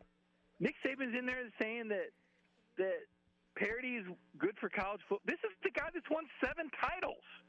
You're telling me that the modern day dominator is now telling us that parity is good for college football? Wait a minute, Nick. You're part of the reason there isn't parity. You've been winning all the championships. He's won 7 championships since 2003. And he's telling us, well, the virtues of parity. Yeah, well, all right. So, listen, again, Coach Saban's a gifted speaker. And also a very influential speaker. And he brought up a lot of great points about the need, how the amateurism model, it's kind of out the window. I wonder how sincere he was. I almost wonder if there might have been a degree of, I don't know. When he said union, I don't know that he really believed that. I think he was almost taking it to an extreme to make a point. I could be wrong. But and Lane Kiffin points out, well, if you go to unionizing in the NFL model, well, now you've got other new issues that you've created, right? The bottom line, Lee, is there's no easy solution. This is going to be an evolution and a process. We're not going to come to some resting place like, there it is. That's it. We're going to fix it. Boom, done. It's not going to happen. And part of the reason why is because, and this is where I get a little philosophical, is because of the societal norms and what we want for our student athletes, what we feel are the rights of the student athletes or students in general or young people in general, what we're willing to give, what we value, right, as a society. And as our values change, so too does the way we go about our business and our rulings and our laws. And so that's why this is going to be in a constant state of fluidity. There will never be parity. There will never, ever come close to the NFL until, and they won't do this, there's an actual leader for college football. There is no leadership. Everybody goes in their own direction trying to better the other person. And until you have somebody that comes along, and there's been talk about this, but it's not going to happen, that you appoint somebody to run college football. And until they do, they'll never, these issues will always be. Listen, do we really, and I hope I don't split your audience too hard on this, but I don't want there to be. I want there to be winners and losers. I'm not a participation trophy guy. I know there were many people that were raised in that world where everybody gets something and it's all about doing your best. And it is all about doing your best, and that's fine. And you should feel good about yourself that you do your best. And if your best isn't good enough, you put your head on your pillow at night and know you did your best. And if you still want to win, then go out and work harder the next day. Because there's winners and there's losers, and that's why we keep score. And our country was built on people willing to sacrifice for what they wanted. And it's not always easy. And the whole key to success, Lee, isn't learning how to succeed. It's learning how to fail. Because life is a series of failures. And it's not up to society to, change that. Like you said, there's never going to be true equality. There's always going to be somebody better. There's going to be losses dealt to us every day. I mean, think about it. How much, again, philosophical argument here, but I don't think it's a bad thing. I mean, to me, parity that's, created, via the NFL draft, there's still winners and losers. The Detroit Lions still can't win a playoff game. I don't care how equal the system is. They've got a problem. That franchise. The Chicago Cubs became some of the most beloved losers of all time. I grew up watching them on WGN. It's a part of sport. It's just kind of, one of those realities. And, rather than complain about it, you deal with it and you work within it. And so I think a lot of what we're asking for, to your point, is pretty unrealistic. And what do you really want? Now, Nick Saban made a great point yesterday about how the NFL would love to have everybody in the league 8-8 going into the last week of the season, because then everybody is captivated and everybody's watching TV because their team is still in it, and higher ratings. Just like why the Daytona 500 is like one of the greatest races in stock car, because at the beginning of the year, everybody's undefeated. Everybody's got the same amount of points, right? Every car's got a chance, especially the restrictor plate track. Now we're getting into some expertise there. But the point is, yes, we do like that. But in reality, eventually champions and winners emerge. And it doesn't, for that day, right? But then every day is a new day. I mean, Nick Saban, my goodness, Alabama has lost 2 games or more 3 out of the last 4 years, Nick. Do you realize that, Lee? Like, that's never happened to Nick Saban in Alabama, that he's lost 2 or more games 3 out of 4 years. People, well, that's not the end of the world. No, it's absolutely not. It's fantastic that the standards are that high. But there's an underlying reality to that, you know what? He's not as dominant as he's been. Bama's not the automatic shoe-in that they once were. That Brian Kelly's come down to LSU. He's found something. Can he do it again? I mean, isn't this what we want? I mean, don't we like to see these champions clash? That winningest coach in Notre Dame history comes to the SEC, knowing fully well how much harder it's going to be? Somebody's going to win, somebody's got to lose. Ain't going to be no parity at the end of the day. Last year, LSU had their number.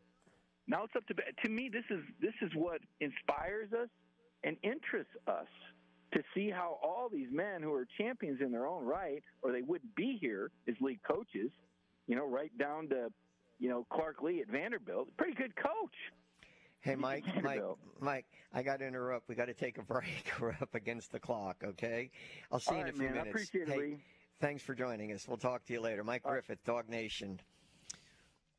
All right, we're going to wrap up hour number 2 next with a short segment. And, of course, Chris Stewart will kick things off in hour number 3. Continue with your comments in the app at WNSP.com. And we'll get your reaction next right here on the sports station, WNSP. Hi, everybody. Jennifer Hale here from the NFL on Fox. And you're listening to 105.5 WNSP in Mobile. And we could put guidelines on some of this stuff that would do the same thing. I think the big mistake that people make is college athletics is not a business. People say it's a business. It's not a business. It's revenue producing. When I was the coach at the Miami Dolphins, Wayne Huizenga owned the team. That was a business. He took a profit. He made money. He made a huge investment. That doesn't happen in college athletics. We reinvest every cent that gets made into non-revenue sports. 7:57, real quickly here. Real quick segment here as we wrap up hour number 2. Mark Heim in the studios along with Nick Wiggins and, of course, Lee Shervanian in Destin with the SEC spring meetings and a number of fine folks to thank for that endeavor. And the segment brought to you by Kimco Metal Builders. Apologize, Mark, for going too long last segment. That's on me. Sorry.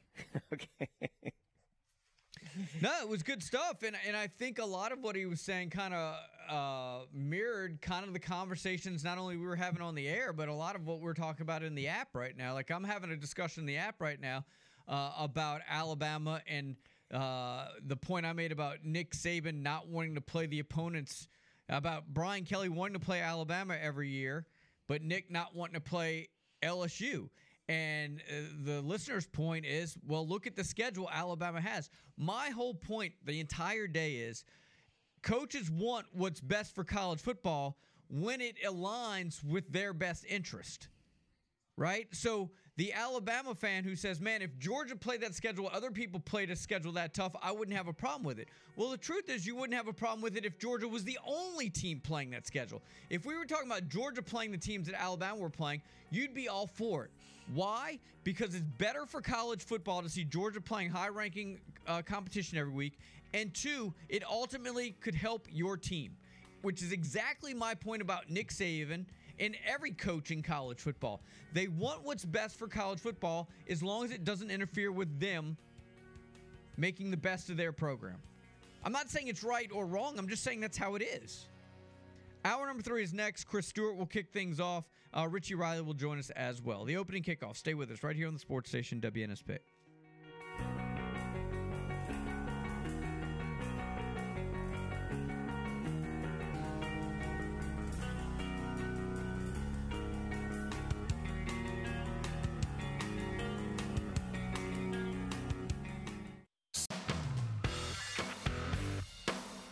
This is the opening kickoff on the country's first FM all-sports radio station, 105.5 FM WNSP and WNSP.com. The latest sports, news, traffic, weather, and timely guests with Mark Heim and Lee Shermanian. The opening kickoff. Here are Mark and Lee. All right, 8:02, hour number 3. Man, it's been a great show. A lot of great content coming out of Destin, the SEC spring meetings. I'm Mark. Nick's in the studios of WNSP. And, of course, Lee Shervanian getting it done for us over there in Destin. We are efforting Chris Stewart here, but we'll get a couple of news and notes real quick. Yeah, and let me thank some of our sponsors that have made it all possible for me to be here to enjoy my stay. And so many people say, am I on vacation or am I actually working?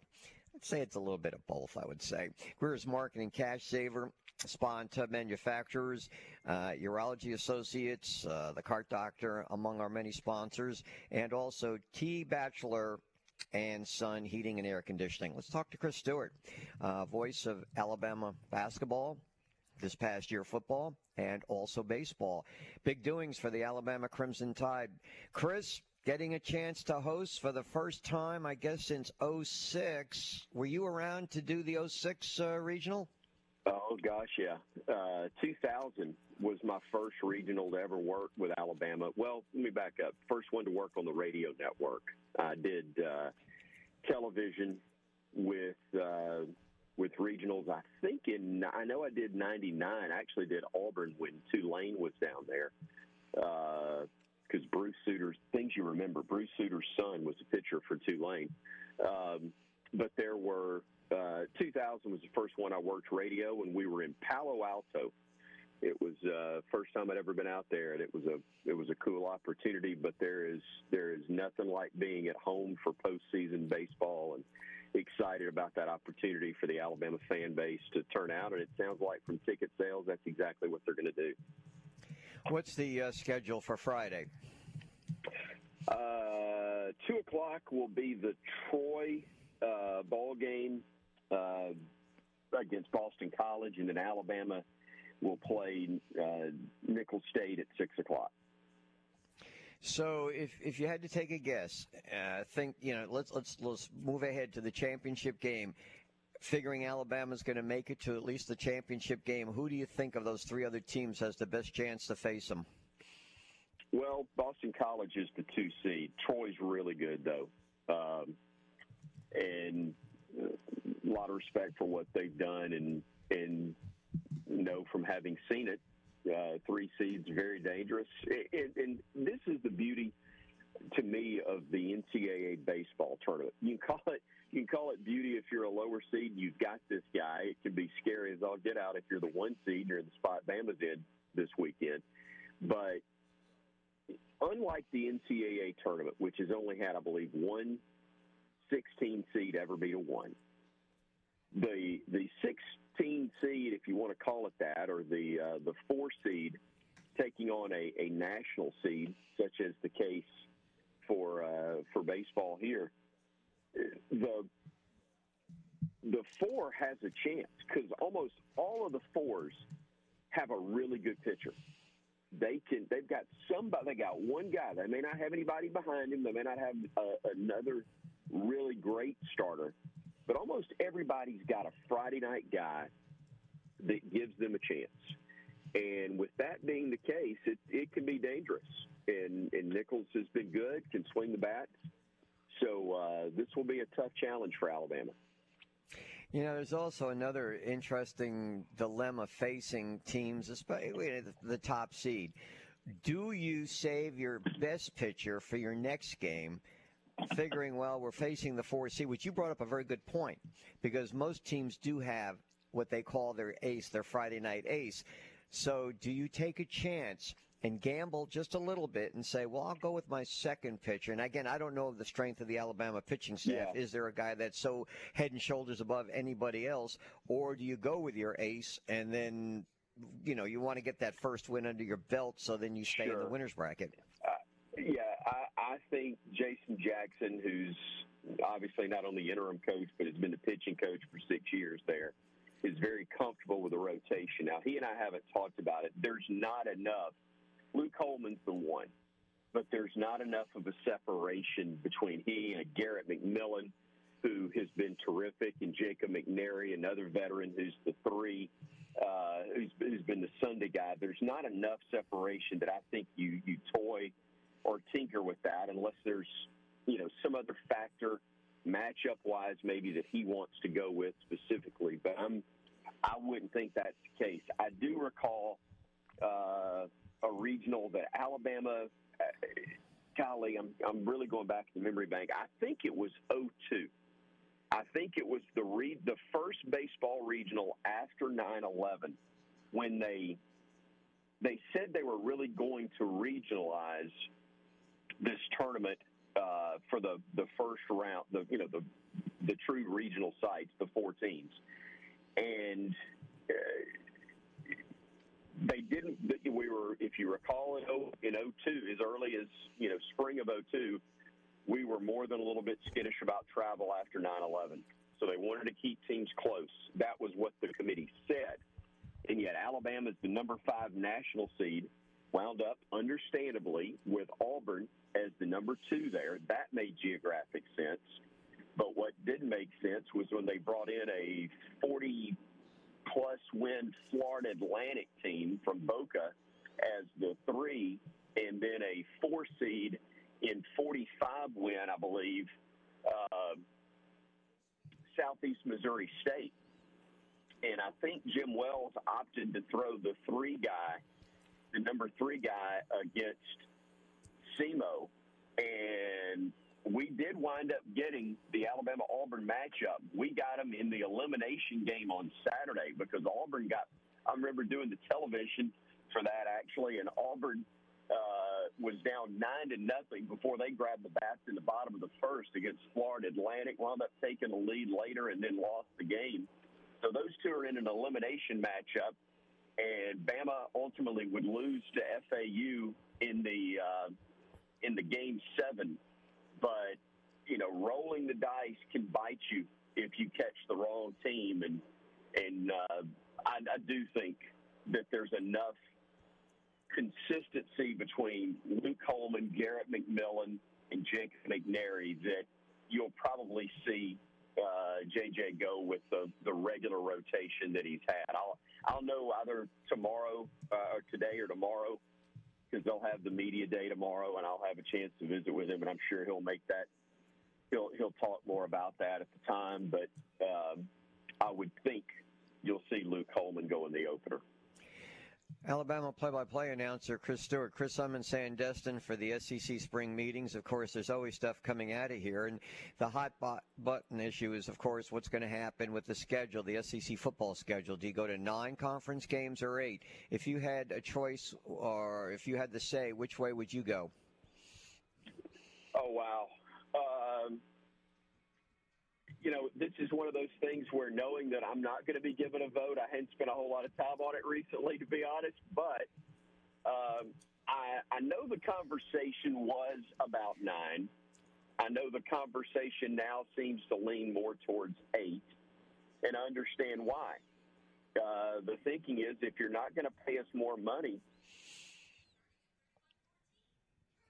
yet, then why be make it easier for the rest of the country to have an argument to keep us out of a 14 playoff, us being collectively whoever the top one or two teams are in the SEC?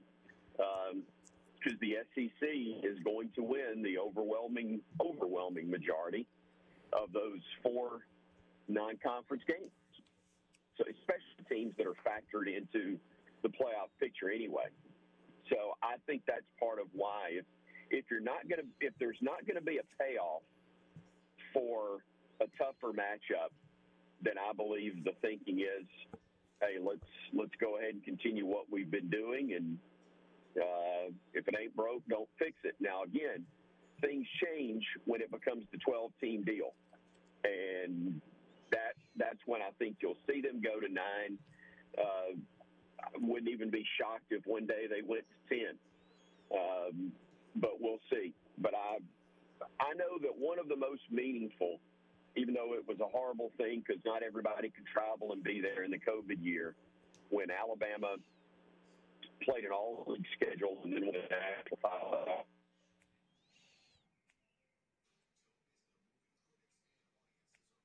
Be true.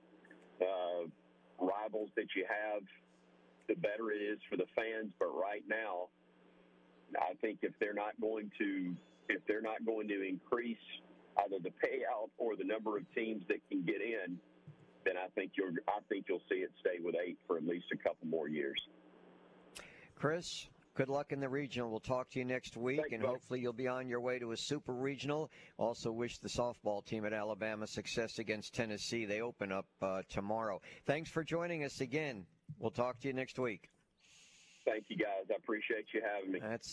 That's play-by-play announcer for Alabama, Mr. Chris Stewart. Mark. All right, quickly want to tell you about our guy, Aiden Marks, over at Medicare Insurance Advisors. He's been in the Medicare business for more than 13 years, guy. He's an independent agent, works with multiple carriers, helped hundreds of individuals in Mobile and Baldwin counties just like you. So, if you're within a year of retiring, if you're over the age of 65, maybe you're still working, you're looking to retire in the next 12 months, you need to call Aiden because there's so much information out there about Medicare. He's not trying to sell you Medicare insurance. He's simply trying to advise you, as the company name indicates, on what is the best option for you. There's going to be tons of information. Everybody's situation is going to be unique to them. So he had a guy who had been putting off Medicare because he was healthy, just didn't need it, right? So he helped him get everything set up. Now, he had to deal with a small penalty, but he got things moving quickly for his client, and that's kind of what he can do for you.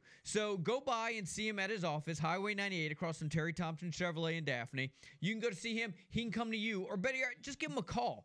463-0031. That's 463-0031. That's Aiden Marks of Medicare Insurance Advisors. Let him know that the folks here at WNSP told you to give him a call, and he can set you on the right path.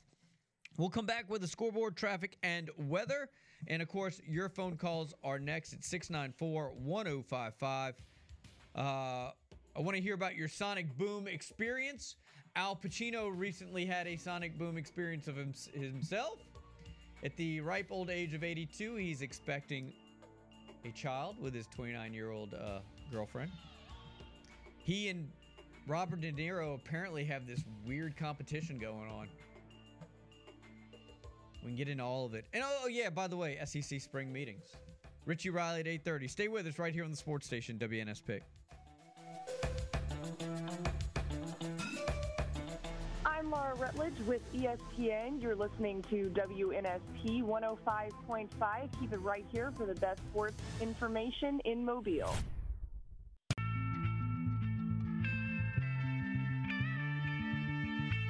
And it's the same for every single state, every single school, the budget's the same to benefit these players. I mean, you just kind of wish that it was more black and white and really cut and dried as to kind of how everybody should operate in this new world. And, man, I remember, back when when I was at Ole Miss. 8:22, welcome back in. That's Auburn coach Hugh Freeze yesterday at the SEC spring meetings. Audio compliments of the one and only Lee Shervanian and his iPhone, I might add. Oh, yes. Yeah, thanks to Nick Wiggins teaching me how to use it. Big thank you to Nick so far. Actually, it sounded a lot better than what I used to send back when I used a tape recorder. Yeah, I didn't want to. I never wanted to hurt your feelings, but I can say this now that you have your iPhone. That tape recorder was a waste of time when it came to quality. That audio you got today is just so much better. Well done, Lee. It's sometimes it takes a little bit longer for some of us to catch on, Mark, as you know, but you're not hurting my feelings because I used to get aggravated with myself with that garbage that I used to record and say, what am I doing wrong? How come this is not sounding better? I can't believe the iPhone. Boy, what a move that was to go to the iPhone, and now I have a tape recorder, and I wonder if anybody wants to buy the recorder. Actually, it's owned by the station, so I can't do that. Hey, thanks to Rich's Car Wash, Spawn Tub Manufacturers, also Urology Associates, Careers Marketing, Cash Saver, and I want to do also thank T. Bachelor & Son Heating and Air Conditioning for sponsoring my trip here to the spring meetings. This is just the beginning because coming up in July, SEC Media Days. But again, Mark, and I would say, and I'm generalizing, there were only maybe to the 6 coaches that we sat in on the auditorium, and then you heard Kelly later, and then Fisher and Kiffin, and hopefully we can play some of that tomorrow. They came later on out of meetings like late in the afternoon, and that's maybe what we'll get today too with coaches and ADs. Maybe I can grab a comment or two, a significant one, but very few football questions. I think maybe one question or two actually devoted to on the field. And I wonder too, we always talk about this, when you get to the SEC Media Days, questions basically are going to be similar to what we're getting this week. Obviously, they will be more football related, and coaches will be prepared more for talking about their team once they know who's back and who's not. But that's what I like about the spring meetings. It's not about the third string center or the second team fullback or something like that. It's about issues, as we've talked about, NIL, gambling. Gambling was a huge issue yesterday, Mark. I know we never really talked about it. Another thing that talked about, too, Greg Sankey made mention of the fact, and they issued a release. This is the last year. I don't know how many people realize this. The last year that CBS is carrying the SEC. They're moving in different directions, so that means only one more year to jump on Gary Danielson. I'm sure everybody will make the most of that opportunity for sure. In fact, I think they released the windows or whatever for the doubleheader days, and people love that stuff, man. They absolutely love it. But SEC on CBS will debut September 16th with South Carolina at Georgia. So that's the first one that is on the list. So yeah, there's only a few games because obviously they have to wait till the week before. But like you got Missouri, Arkansas the day after Thanksgiving, and a lot of the familiar games will be on. It's just a question of what time. And the doubleheaders will, I'm sure, involve Alabama or maybe Georgia or something like that. So, but this is it. It's been a long-standing deal with CBS and the SEC. I don't know who broke first. I don't know if it was the CBS went to the Big Ten or whatever, or if it was the SEC that wanted to go in a different direction because, Greg Sankey is a reference more ESPN now. And, of course, when you go to ESPN, that opens up ABC2 and all of the Disney-owned stations. So big changes in store. And whether there'll be more SEC games, well, that remains to be seen if anything is done this week. But as Sankey said, he's kind of reverting back when he said, because they asked him about his infamous comment yesterday about the plane circling and landing, and he was asked twice, is it going to land? He said, when we added Missouri, we didn't have the schedule in place then, so, there's plenty of time to decide. So there's no rush. We'll see. All right, ladies and gentlemen, clear up a little confusion there. We had a little fun with the sonic boom. That was indeed from the landing of a space capsule in the Gulf of Mexico, hundreds of miles away near Panama City. It was not Al Pacino or any of these flights that Greg Sankey was referring to. It was indeed a sonic boom from the Gulf of Mexico. Let's take a quick phone call before we go to break. Welcome to the show. You're on WNSP. Hey, as far as CBS broadcasting the games, let's be honest, Mark, it hadn't been the same since Vern Lundquist retired. We don't get to hear Brad Nessler mispronounce the names of the players like Vern did, and part of me misses that. I don't think you're alone, but I think Lee and I actually agree on this, and we're in the minority, where we enjoy the SEC on CBS broadcast. A lot of people make it part of the college football ritual to trash that broadcast, but man, if they're not trashing that broadcast, they'll find another one too. Well, you knew if you were going to be on CBS and you had something to do that afternoon, you had plenty of time to get it done before the fourth quarter, because there were going to be a plethora of commercials. So. Yeah, I agree with that point very much. They got to fix that for sure. All right. Thank you. Take care, guys. That's Chuck, ladies and gentlemen. All right, when we come back, Richie Riley set to join us. We'll talk a little NBA.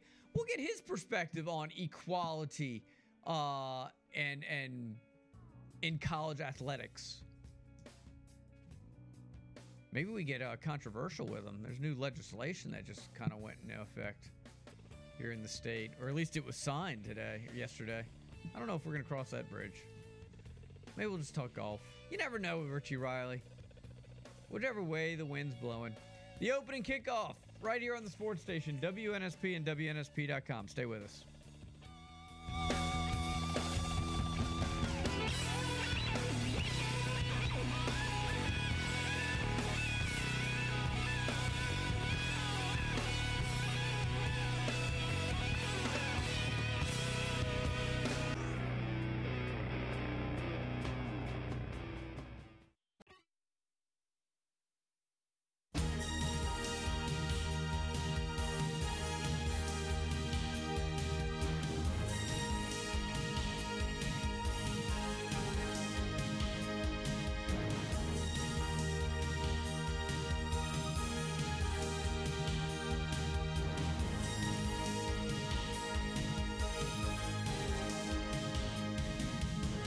All right, 8:32. Welcome back in. The opening kickoff continues right here on the sports station, WNSP and WNSP.com. You guys continue with your comments in the app. As of right now, it looks like we might be able to take your calls here in this segment. But Lee continues from Destin at SEC spring meetings. Yeah, what better place to be other than the studio? You're hanging in there and making it nice. I want it nice and clean when I get back Friday, too, okay? No promises. No bottles, no unused bottles sitting around. I want everything clean and nice when I come in there on Friday, because people I guess you've been sending out pictures. They're telling me what a beautiful place it is. So I'm hoping that that's the case when I get there, because I'm keeping my little studio here very clean, Mark. I want you to know that. I do want to thank Dr. Christopher Mullinex, Ward International Trucks, LNS Air Conditioning, and Rich's Car Wash, among our many, many sponsors, along with Dixie Supply. And again, if we get Richie Riley on, Mark, interrupt me, and we'll get to that. I hope we get a chance, because I'd like to hear his comments on parity. But I mean, we obviously we target the SEC, and obviously Alabama, Georgia, or Georgia, Alabama have been dominating, and every now and then you get an LSU in there or another team. But is it any different with any of the other power conferences? When we talk about the Big Ten, who are we talking about? Ohio State, Michigan, and then maybe somebody else has a really good year. Maybe a Northwestern comes out of nowhere, or maybe Penn State is up there. They're sometimes in the mix, but it's usually, the teams that are going in there. You go to the Big 12, it used to be Oklahoma and Texas. Baylor then came along for a little bit of a ride. Who would have thought TCU?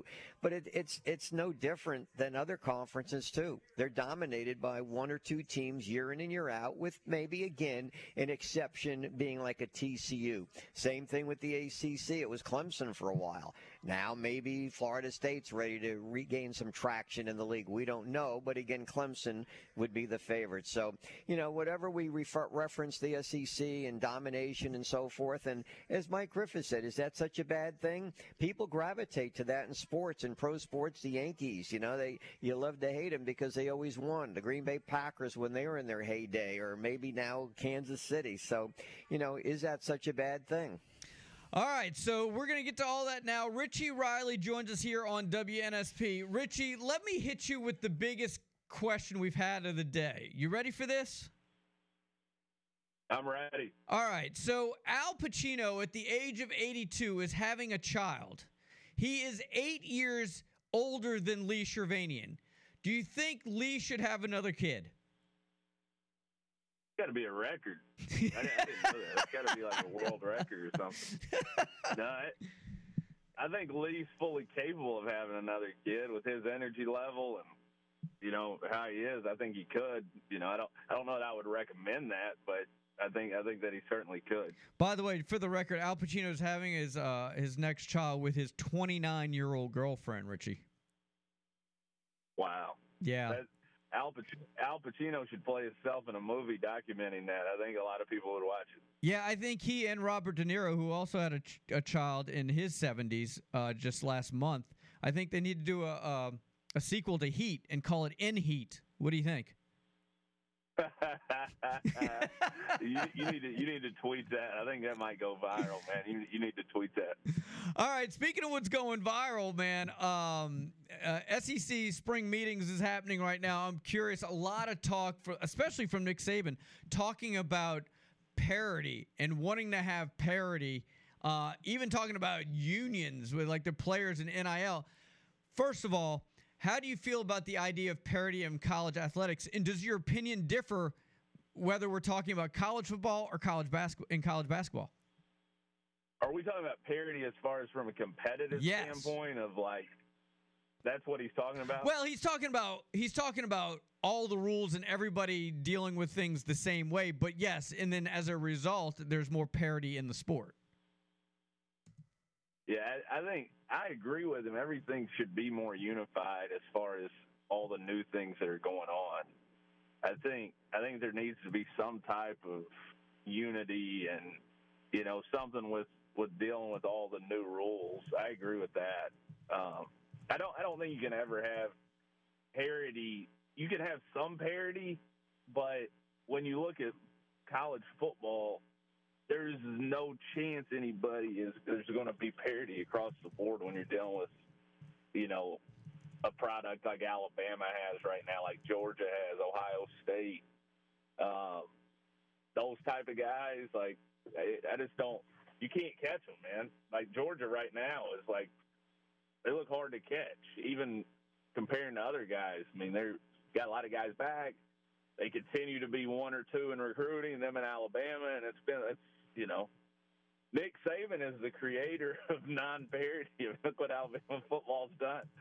They've overmatched everybody for so long, and they just continue to build. I mean, I don't think from a competitive standpoint, I think you get more parity throughout college football, but those top guys are the top guys to stay. I mean, there's a reason we see the same guys in the college football playoff every year. Yeah, so my point all day is that Nick Saban wants parity because if everybody has to do things the same way, he's the best at getting all the top talent. So that's advantaged Nick Saban, right? So when there was the hurry up, no huddle, he screamed safety issues because he didn't know how to defend it. He didn't want everybody doing that because he didn't know how to do it. Now, he evolved, and he ultimately did it. It's why he made the comments he made a year ago about NIL and collectives. He doesn't want people having control over things that he didn't have control over at that point because that gave them an advantage. If everybody's got to play by the same rules, hypothetically, he's always going to win. And that's my point. People talk about how they want what's best for college athletics, and as long as it's aligned with what with their personal goals are. Yeah, I think what's really hard out there right now when it comes to the NIL is there's a lot of promises probably being made that may not be delivered. I think that's the first thing. There's a lot of stuff that are getting promised up front that is not coming to fruition. And also, I think there's a lot of, these guys, these high-level guys, like they're dealing with, they have agents, and those guys are driving the price up for some of these guys probably in the NIL game. We see it on Twitter, and you see all this stuff out there. So there's just a lot of things that there's not a lot of transparency when it comes to this stuff, especially when you're operating at their level, what they're, the type of dudes they're recruiting, and, they're recruiting the best of the best, all the 5 stars. And there's a lot of moving pieces, man. I think there's not a ton of transparency. So I think there's some confusion and some people getting fooled a little bit, players and coaches, throughout the whole thing in those high-level recruitments like that. He's Richie Riley. He's the South Alabama basketball coach. He joins us here on WNSP. All right, let's switch gears a little bit. The NBA Finals are set, finally. Who were you kind of rooting for through this 7-game battle between the Heat and Celtics? And did you find yourself maybe changing or cheering for a different team based on the circumstances as we kind of played this series out? No, I stayed with the Heat. I was kind of glad that it went 7, though, because it looked like it was going to be another sweep. And I just wanted to see some more basketball, to be honest. I didn't think there was any danger that they were going to lose the series until they lost Game 6. Yeah. And had to go back to Boston for 7. I was shocked as a result of that. I thought Boston would win the series and be the first team to ever come back down 3-0, especially how the Heat lost Game 6. But it just shows that the Heat's resiliency and their culture. I mean, you can't help but to root for him. Well, you can't help but to root for him if you're a guy like me that, kind of started his career NAI level, and I've always been like an underdog type guy, and their team is full of underdogs. All those guys, there's like probably 8 guys on that roster that people gave no chance to be an NBA player. And they went out there and they've not only made it in the NBA, but they've been highly successful. You look at Caleb Martin, what he did in this series, changed his life. He's going to be a guy that makes between probably $16 to $20 million a year starting next year. He's going to get paid. Yeah, and he should have been the MVP. Gabe Vincent, all those guys. There's a lot of guys on that team, so you can't help but to root for them. And it's cool that they're going to the finals. All right, so let me ask you, go back to the ending of Game 6. What was, I hate to bring up bad memories for you, but what was the worst loss? What was the worst way you ever lost a game, whether you were playing or coaching or whatever? Because I can't think of a worse way than to lose on a putback with 0.1 seconds left. No, we did the same. Very similar when we lost to Auburn here. Yeah. A few years ago. We were up 1 and had multiple, two rebounds away. They shoot a 3, miss it, it comes out. Our guy flew by, did a fly-by closeout, fly-by contest, and it would have came if he would have stayed in the picture and boxed this dude out. It came right back to him. And then he shot another, missed it again, and then Okoro put one in with I think it was 1 point, so a second more. And those are crushing, man. And to be honest, we lived the exact same thing that year. We lost that. And it was the COVID years when COVID shut us down. We were really, really good. We lost that game like that, and our guys were deflated, and we went to Chattanooga 2 days, 48 hours later, just like that, and we got drilled. I tried everything in the world to get it, and, that's a game we should have won. And I tried everything in the world to get our guys out of that funk, and they just couldn't.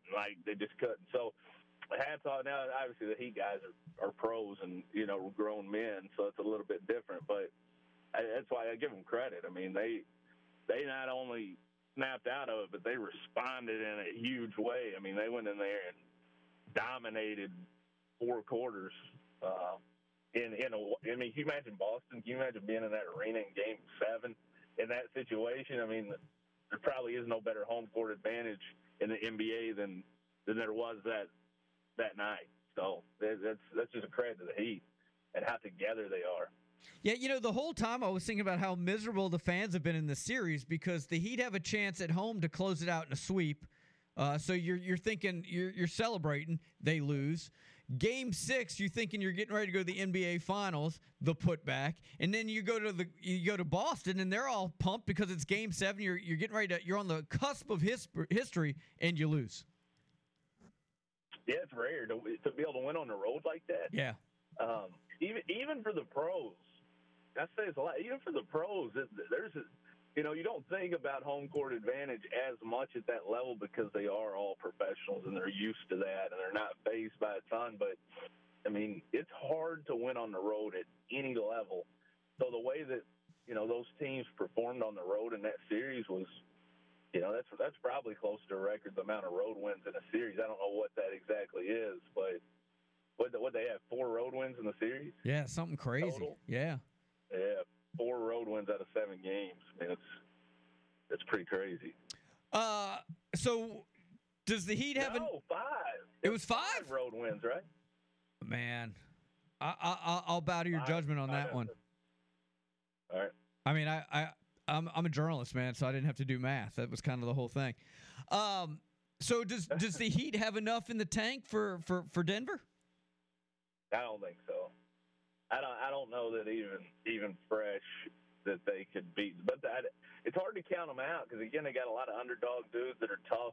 Their culture's incredible. They're extremely together. But, I feel like Denver's the best team in the NBA right now. Yeah. This season, it fluctuates each year. You don't ever know. But this season, after what they did to the Suns and then what they did to the Lakers, I mean, I think they're the best team, especially because people forget sometimes Jamal Murray got hurt. Jamal Murray in the bubble a few years ago was, by the time he got out of the bubble and when people were proclaiming him top 2 or 3 point guard in the league, and he played that high of a level of basketball in the bubble, and then he had that really bad injury. So he's just now healthy, and now he's back on that, that level. So you got him, and you got the Joker, who is arguably the best player in the league. He's 1 of 2 or 1 of 3. And the way that their role guys are playing right now, whether it's Brown, Porter, Gordon, all these guys. I mean, Tavis Caldwell-Pope, I think they have the best team, and I think they're going to be very hard to beat in Denver. And then, I think too, like you said, the wear and tear of that 7-game series for Miami, just the battles they've been in, and the rest Denver's getting. I think Denver wins. I'm gonna say Denver in 5. There it is. Book it, people. You heard it here first. He's Richie Riley. He's the coach at South Alabama. So you got some basketball camps coming up, starting in about a month. A shooting academy. I'm just wondering if I sign up to go participate, and I think I might have aged out by a year or so, and I'm not a better shooter by the end of it. Can I get my money back, or how's that work? Yeah, don't pay attention to the age requirement on there because you got status. Some people in the world have special status. Yeah, and you've got status. Platinum status for all of my basketball camps. So even, whatever age you want to keep coming, you can. And yeah, I mean, you come and we got to help you get better, right? I mean, that's part of it. Like we pride ourselves on improvement in our program. So I got to help you get better, man. You got a pretty good looking shot though. We just need to tweak it a little bit, get some consistency, just kind of live in here with you for a few days, and you'll be ready to go. Well, the good news is I don't set the bar really high, so any improvement will not take very long. By the way, speaking of basketball and improvement, did you see the remake of White Men Can't Jump? No, what's it on? Peacock or something? It's on Hulu. No. Who's in it? Jack Harlow's in it. Jack Harlow is one of the main guys in it? Yeah, save your money. Save your time. Don't watch it. It's a disgrace. He's not Woody Harrelson in it. He's the Woody Harrelson of the movie, but it's just not. I can't watch it. It's just not any good. Watch it. It's not any good.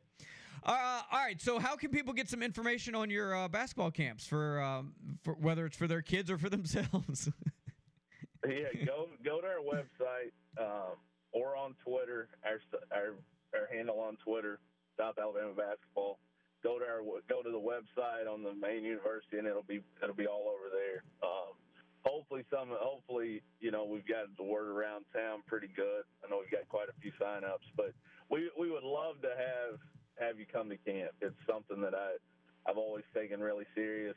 I love our camps. Our guys do a really good job. I kind of let our players and our young staff run with it, and you'll get a lot better. You'll have a lot of fun, meet some new friends, and there's nothing like going to basketball camp when you're a kid. I mean, I still have memories from that when I was a child, and I'm 40 years old now.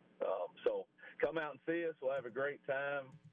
We would love to have anybody that's interested in coming and spending 2 or 3 days with us getting better at basketball. I went ahead and put the information in our app at WNSP.com. By the way, I went to Tim Floyd's basketball camp when I was a kid at UNO. That shows you how old I am, Richie. Yeah, those days, man. You probably played a lot of defense at that camp. There probably wasn't a lot of shooting. There was not as much shooting as my camp. They probably had you doing defensive slides and taking a bunch of charges and stuff. Tim Floyd is a hard-nosed defensive ball coach. Well, I didn't want to brag or nothing, but I'm like Bill Murray in Space Jam. No, I don't play defense. All right, did you hear the sonic boom last night? No, what is that? Apparently there was a sonic boom from the space capsule in the Gulf of Mexico, hundreds of miles away, but people all over Mobile and Baldwin County heard it. What time was it? I have no idea. I didn't hear it. I was asleep. It was after 10 o'clock. No, I was actually still awake. It was after 10 o'clock. You know what's funny? I feel like I heard something. I thought it was just something outside. Yeah. That's why I asked you that. Yeah. I was laying it because I didn't have the TV on or anything, and I heard it. Yeah. And I think Jess was in another room taking a shower, and I was in there by myself. She wasn't in there yet, and I heard it, and I didn't think anything about it. But I guess that's what it might have been, man. Well, you never know. I'm gonna tell her that. She might be listening. I'm gonna tell her that I didn't want to. When you tell your wife especially my wife, you think you heard something. Yeah. Then I'm gonna have to do a full casing of our whole property to make sure it's not something that's going to cause any concern. So I wasn't about to say, hey, I heard something, because I didn't want to get out of bed and have to go around and do a full security detail. But I did hear a boom, and I wonder if that was it. It could have been Al Pacino. I mean, you never know. Could have been him lurking around. Yeah. I was thinking the same thing, though, that you're sitting in bed. The defender of your household did absolutely nothing. So, Jess, it's just a one-time thing. Don't worry. He's got you. He's got you. Well, it wasn't an alarming sound. It was just it was a sonic boom. We're going to go with that. We're going to run with that. It was a sonic boom. So there was no danger at hand. I didn't have to go full Walker Texas Ranger mode. There's any danger, I get into that mode and get ready to go do whatever I need to do. So we were all good. It was just a sonic boom. Hey, man, as always, enjoyed it. Have a great week. We'll do it again soon. All right, guys. Enjoyed it. Later. That's Richie Riley, ladies and gentlemen, South Alabama basketball coach. Short segment to wind things up here on another edition of the Opening Kickoff. Stay with us right here on the Sports Station.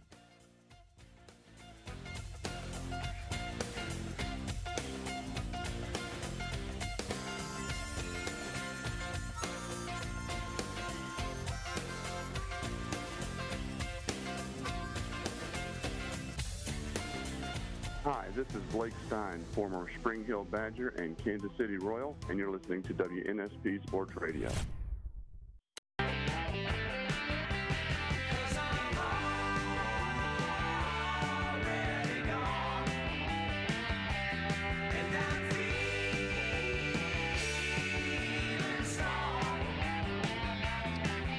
It's 8:57, wrapping up another edition of the Opening Kickoff.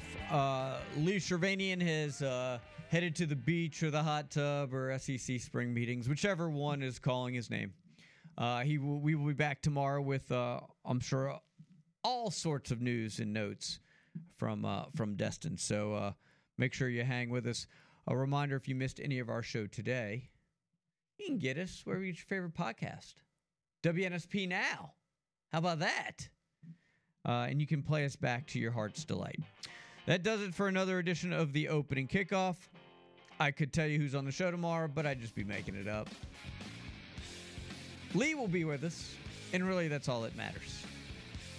Maybe, we'll have a different producer in. Nick, enjoy your time off. All right. Great stuff. The Opening Kickoff, that does it. We'll be back tomorrow at 6 a.m. Until then, see ya.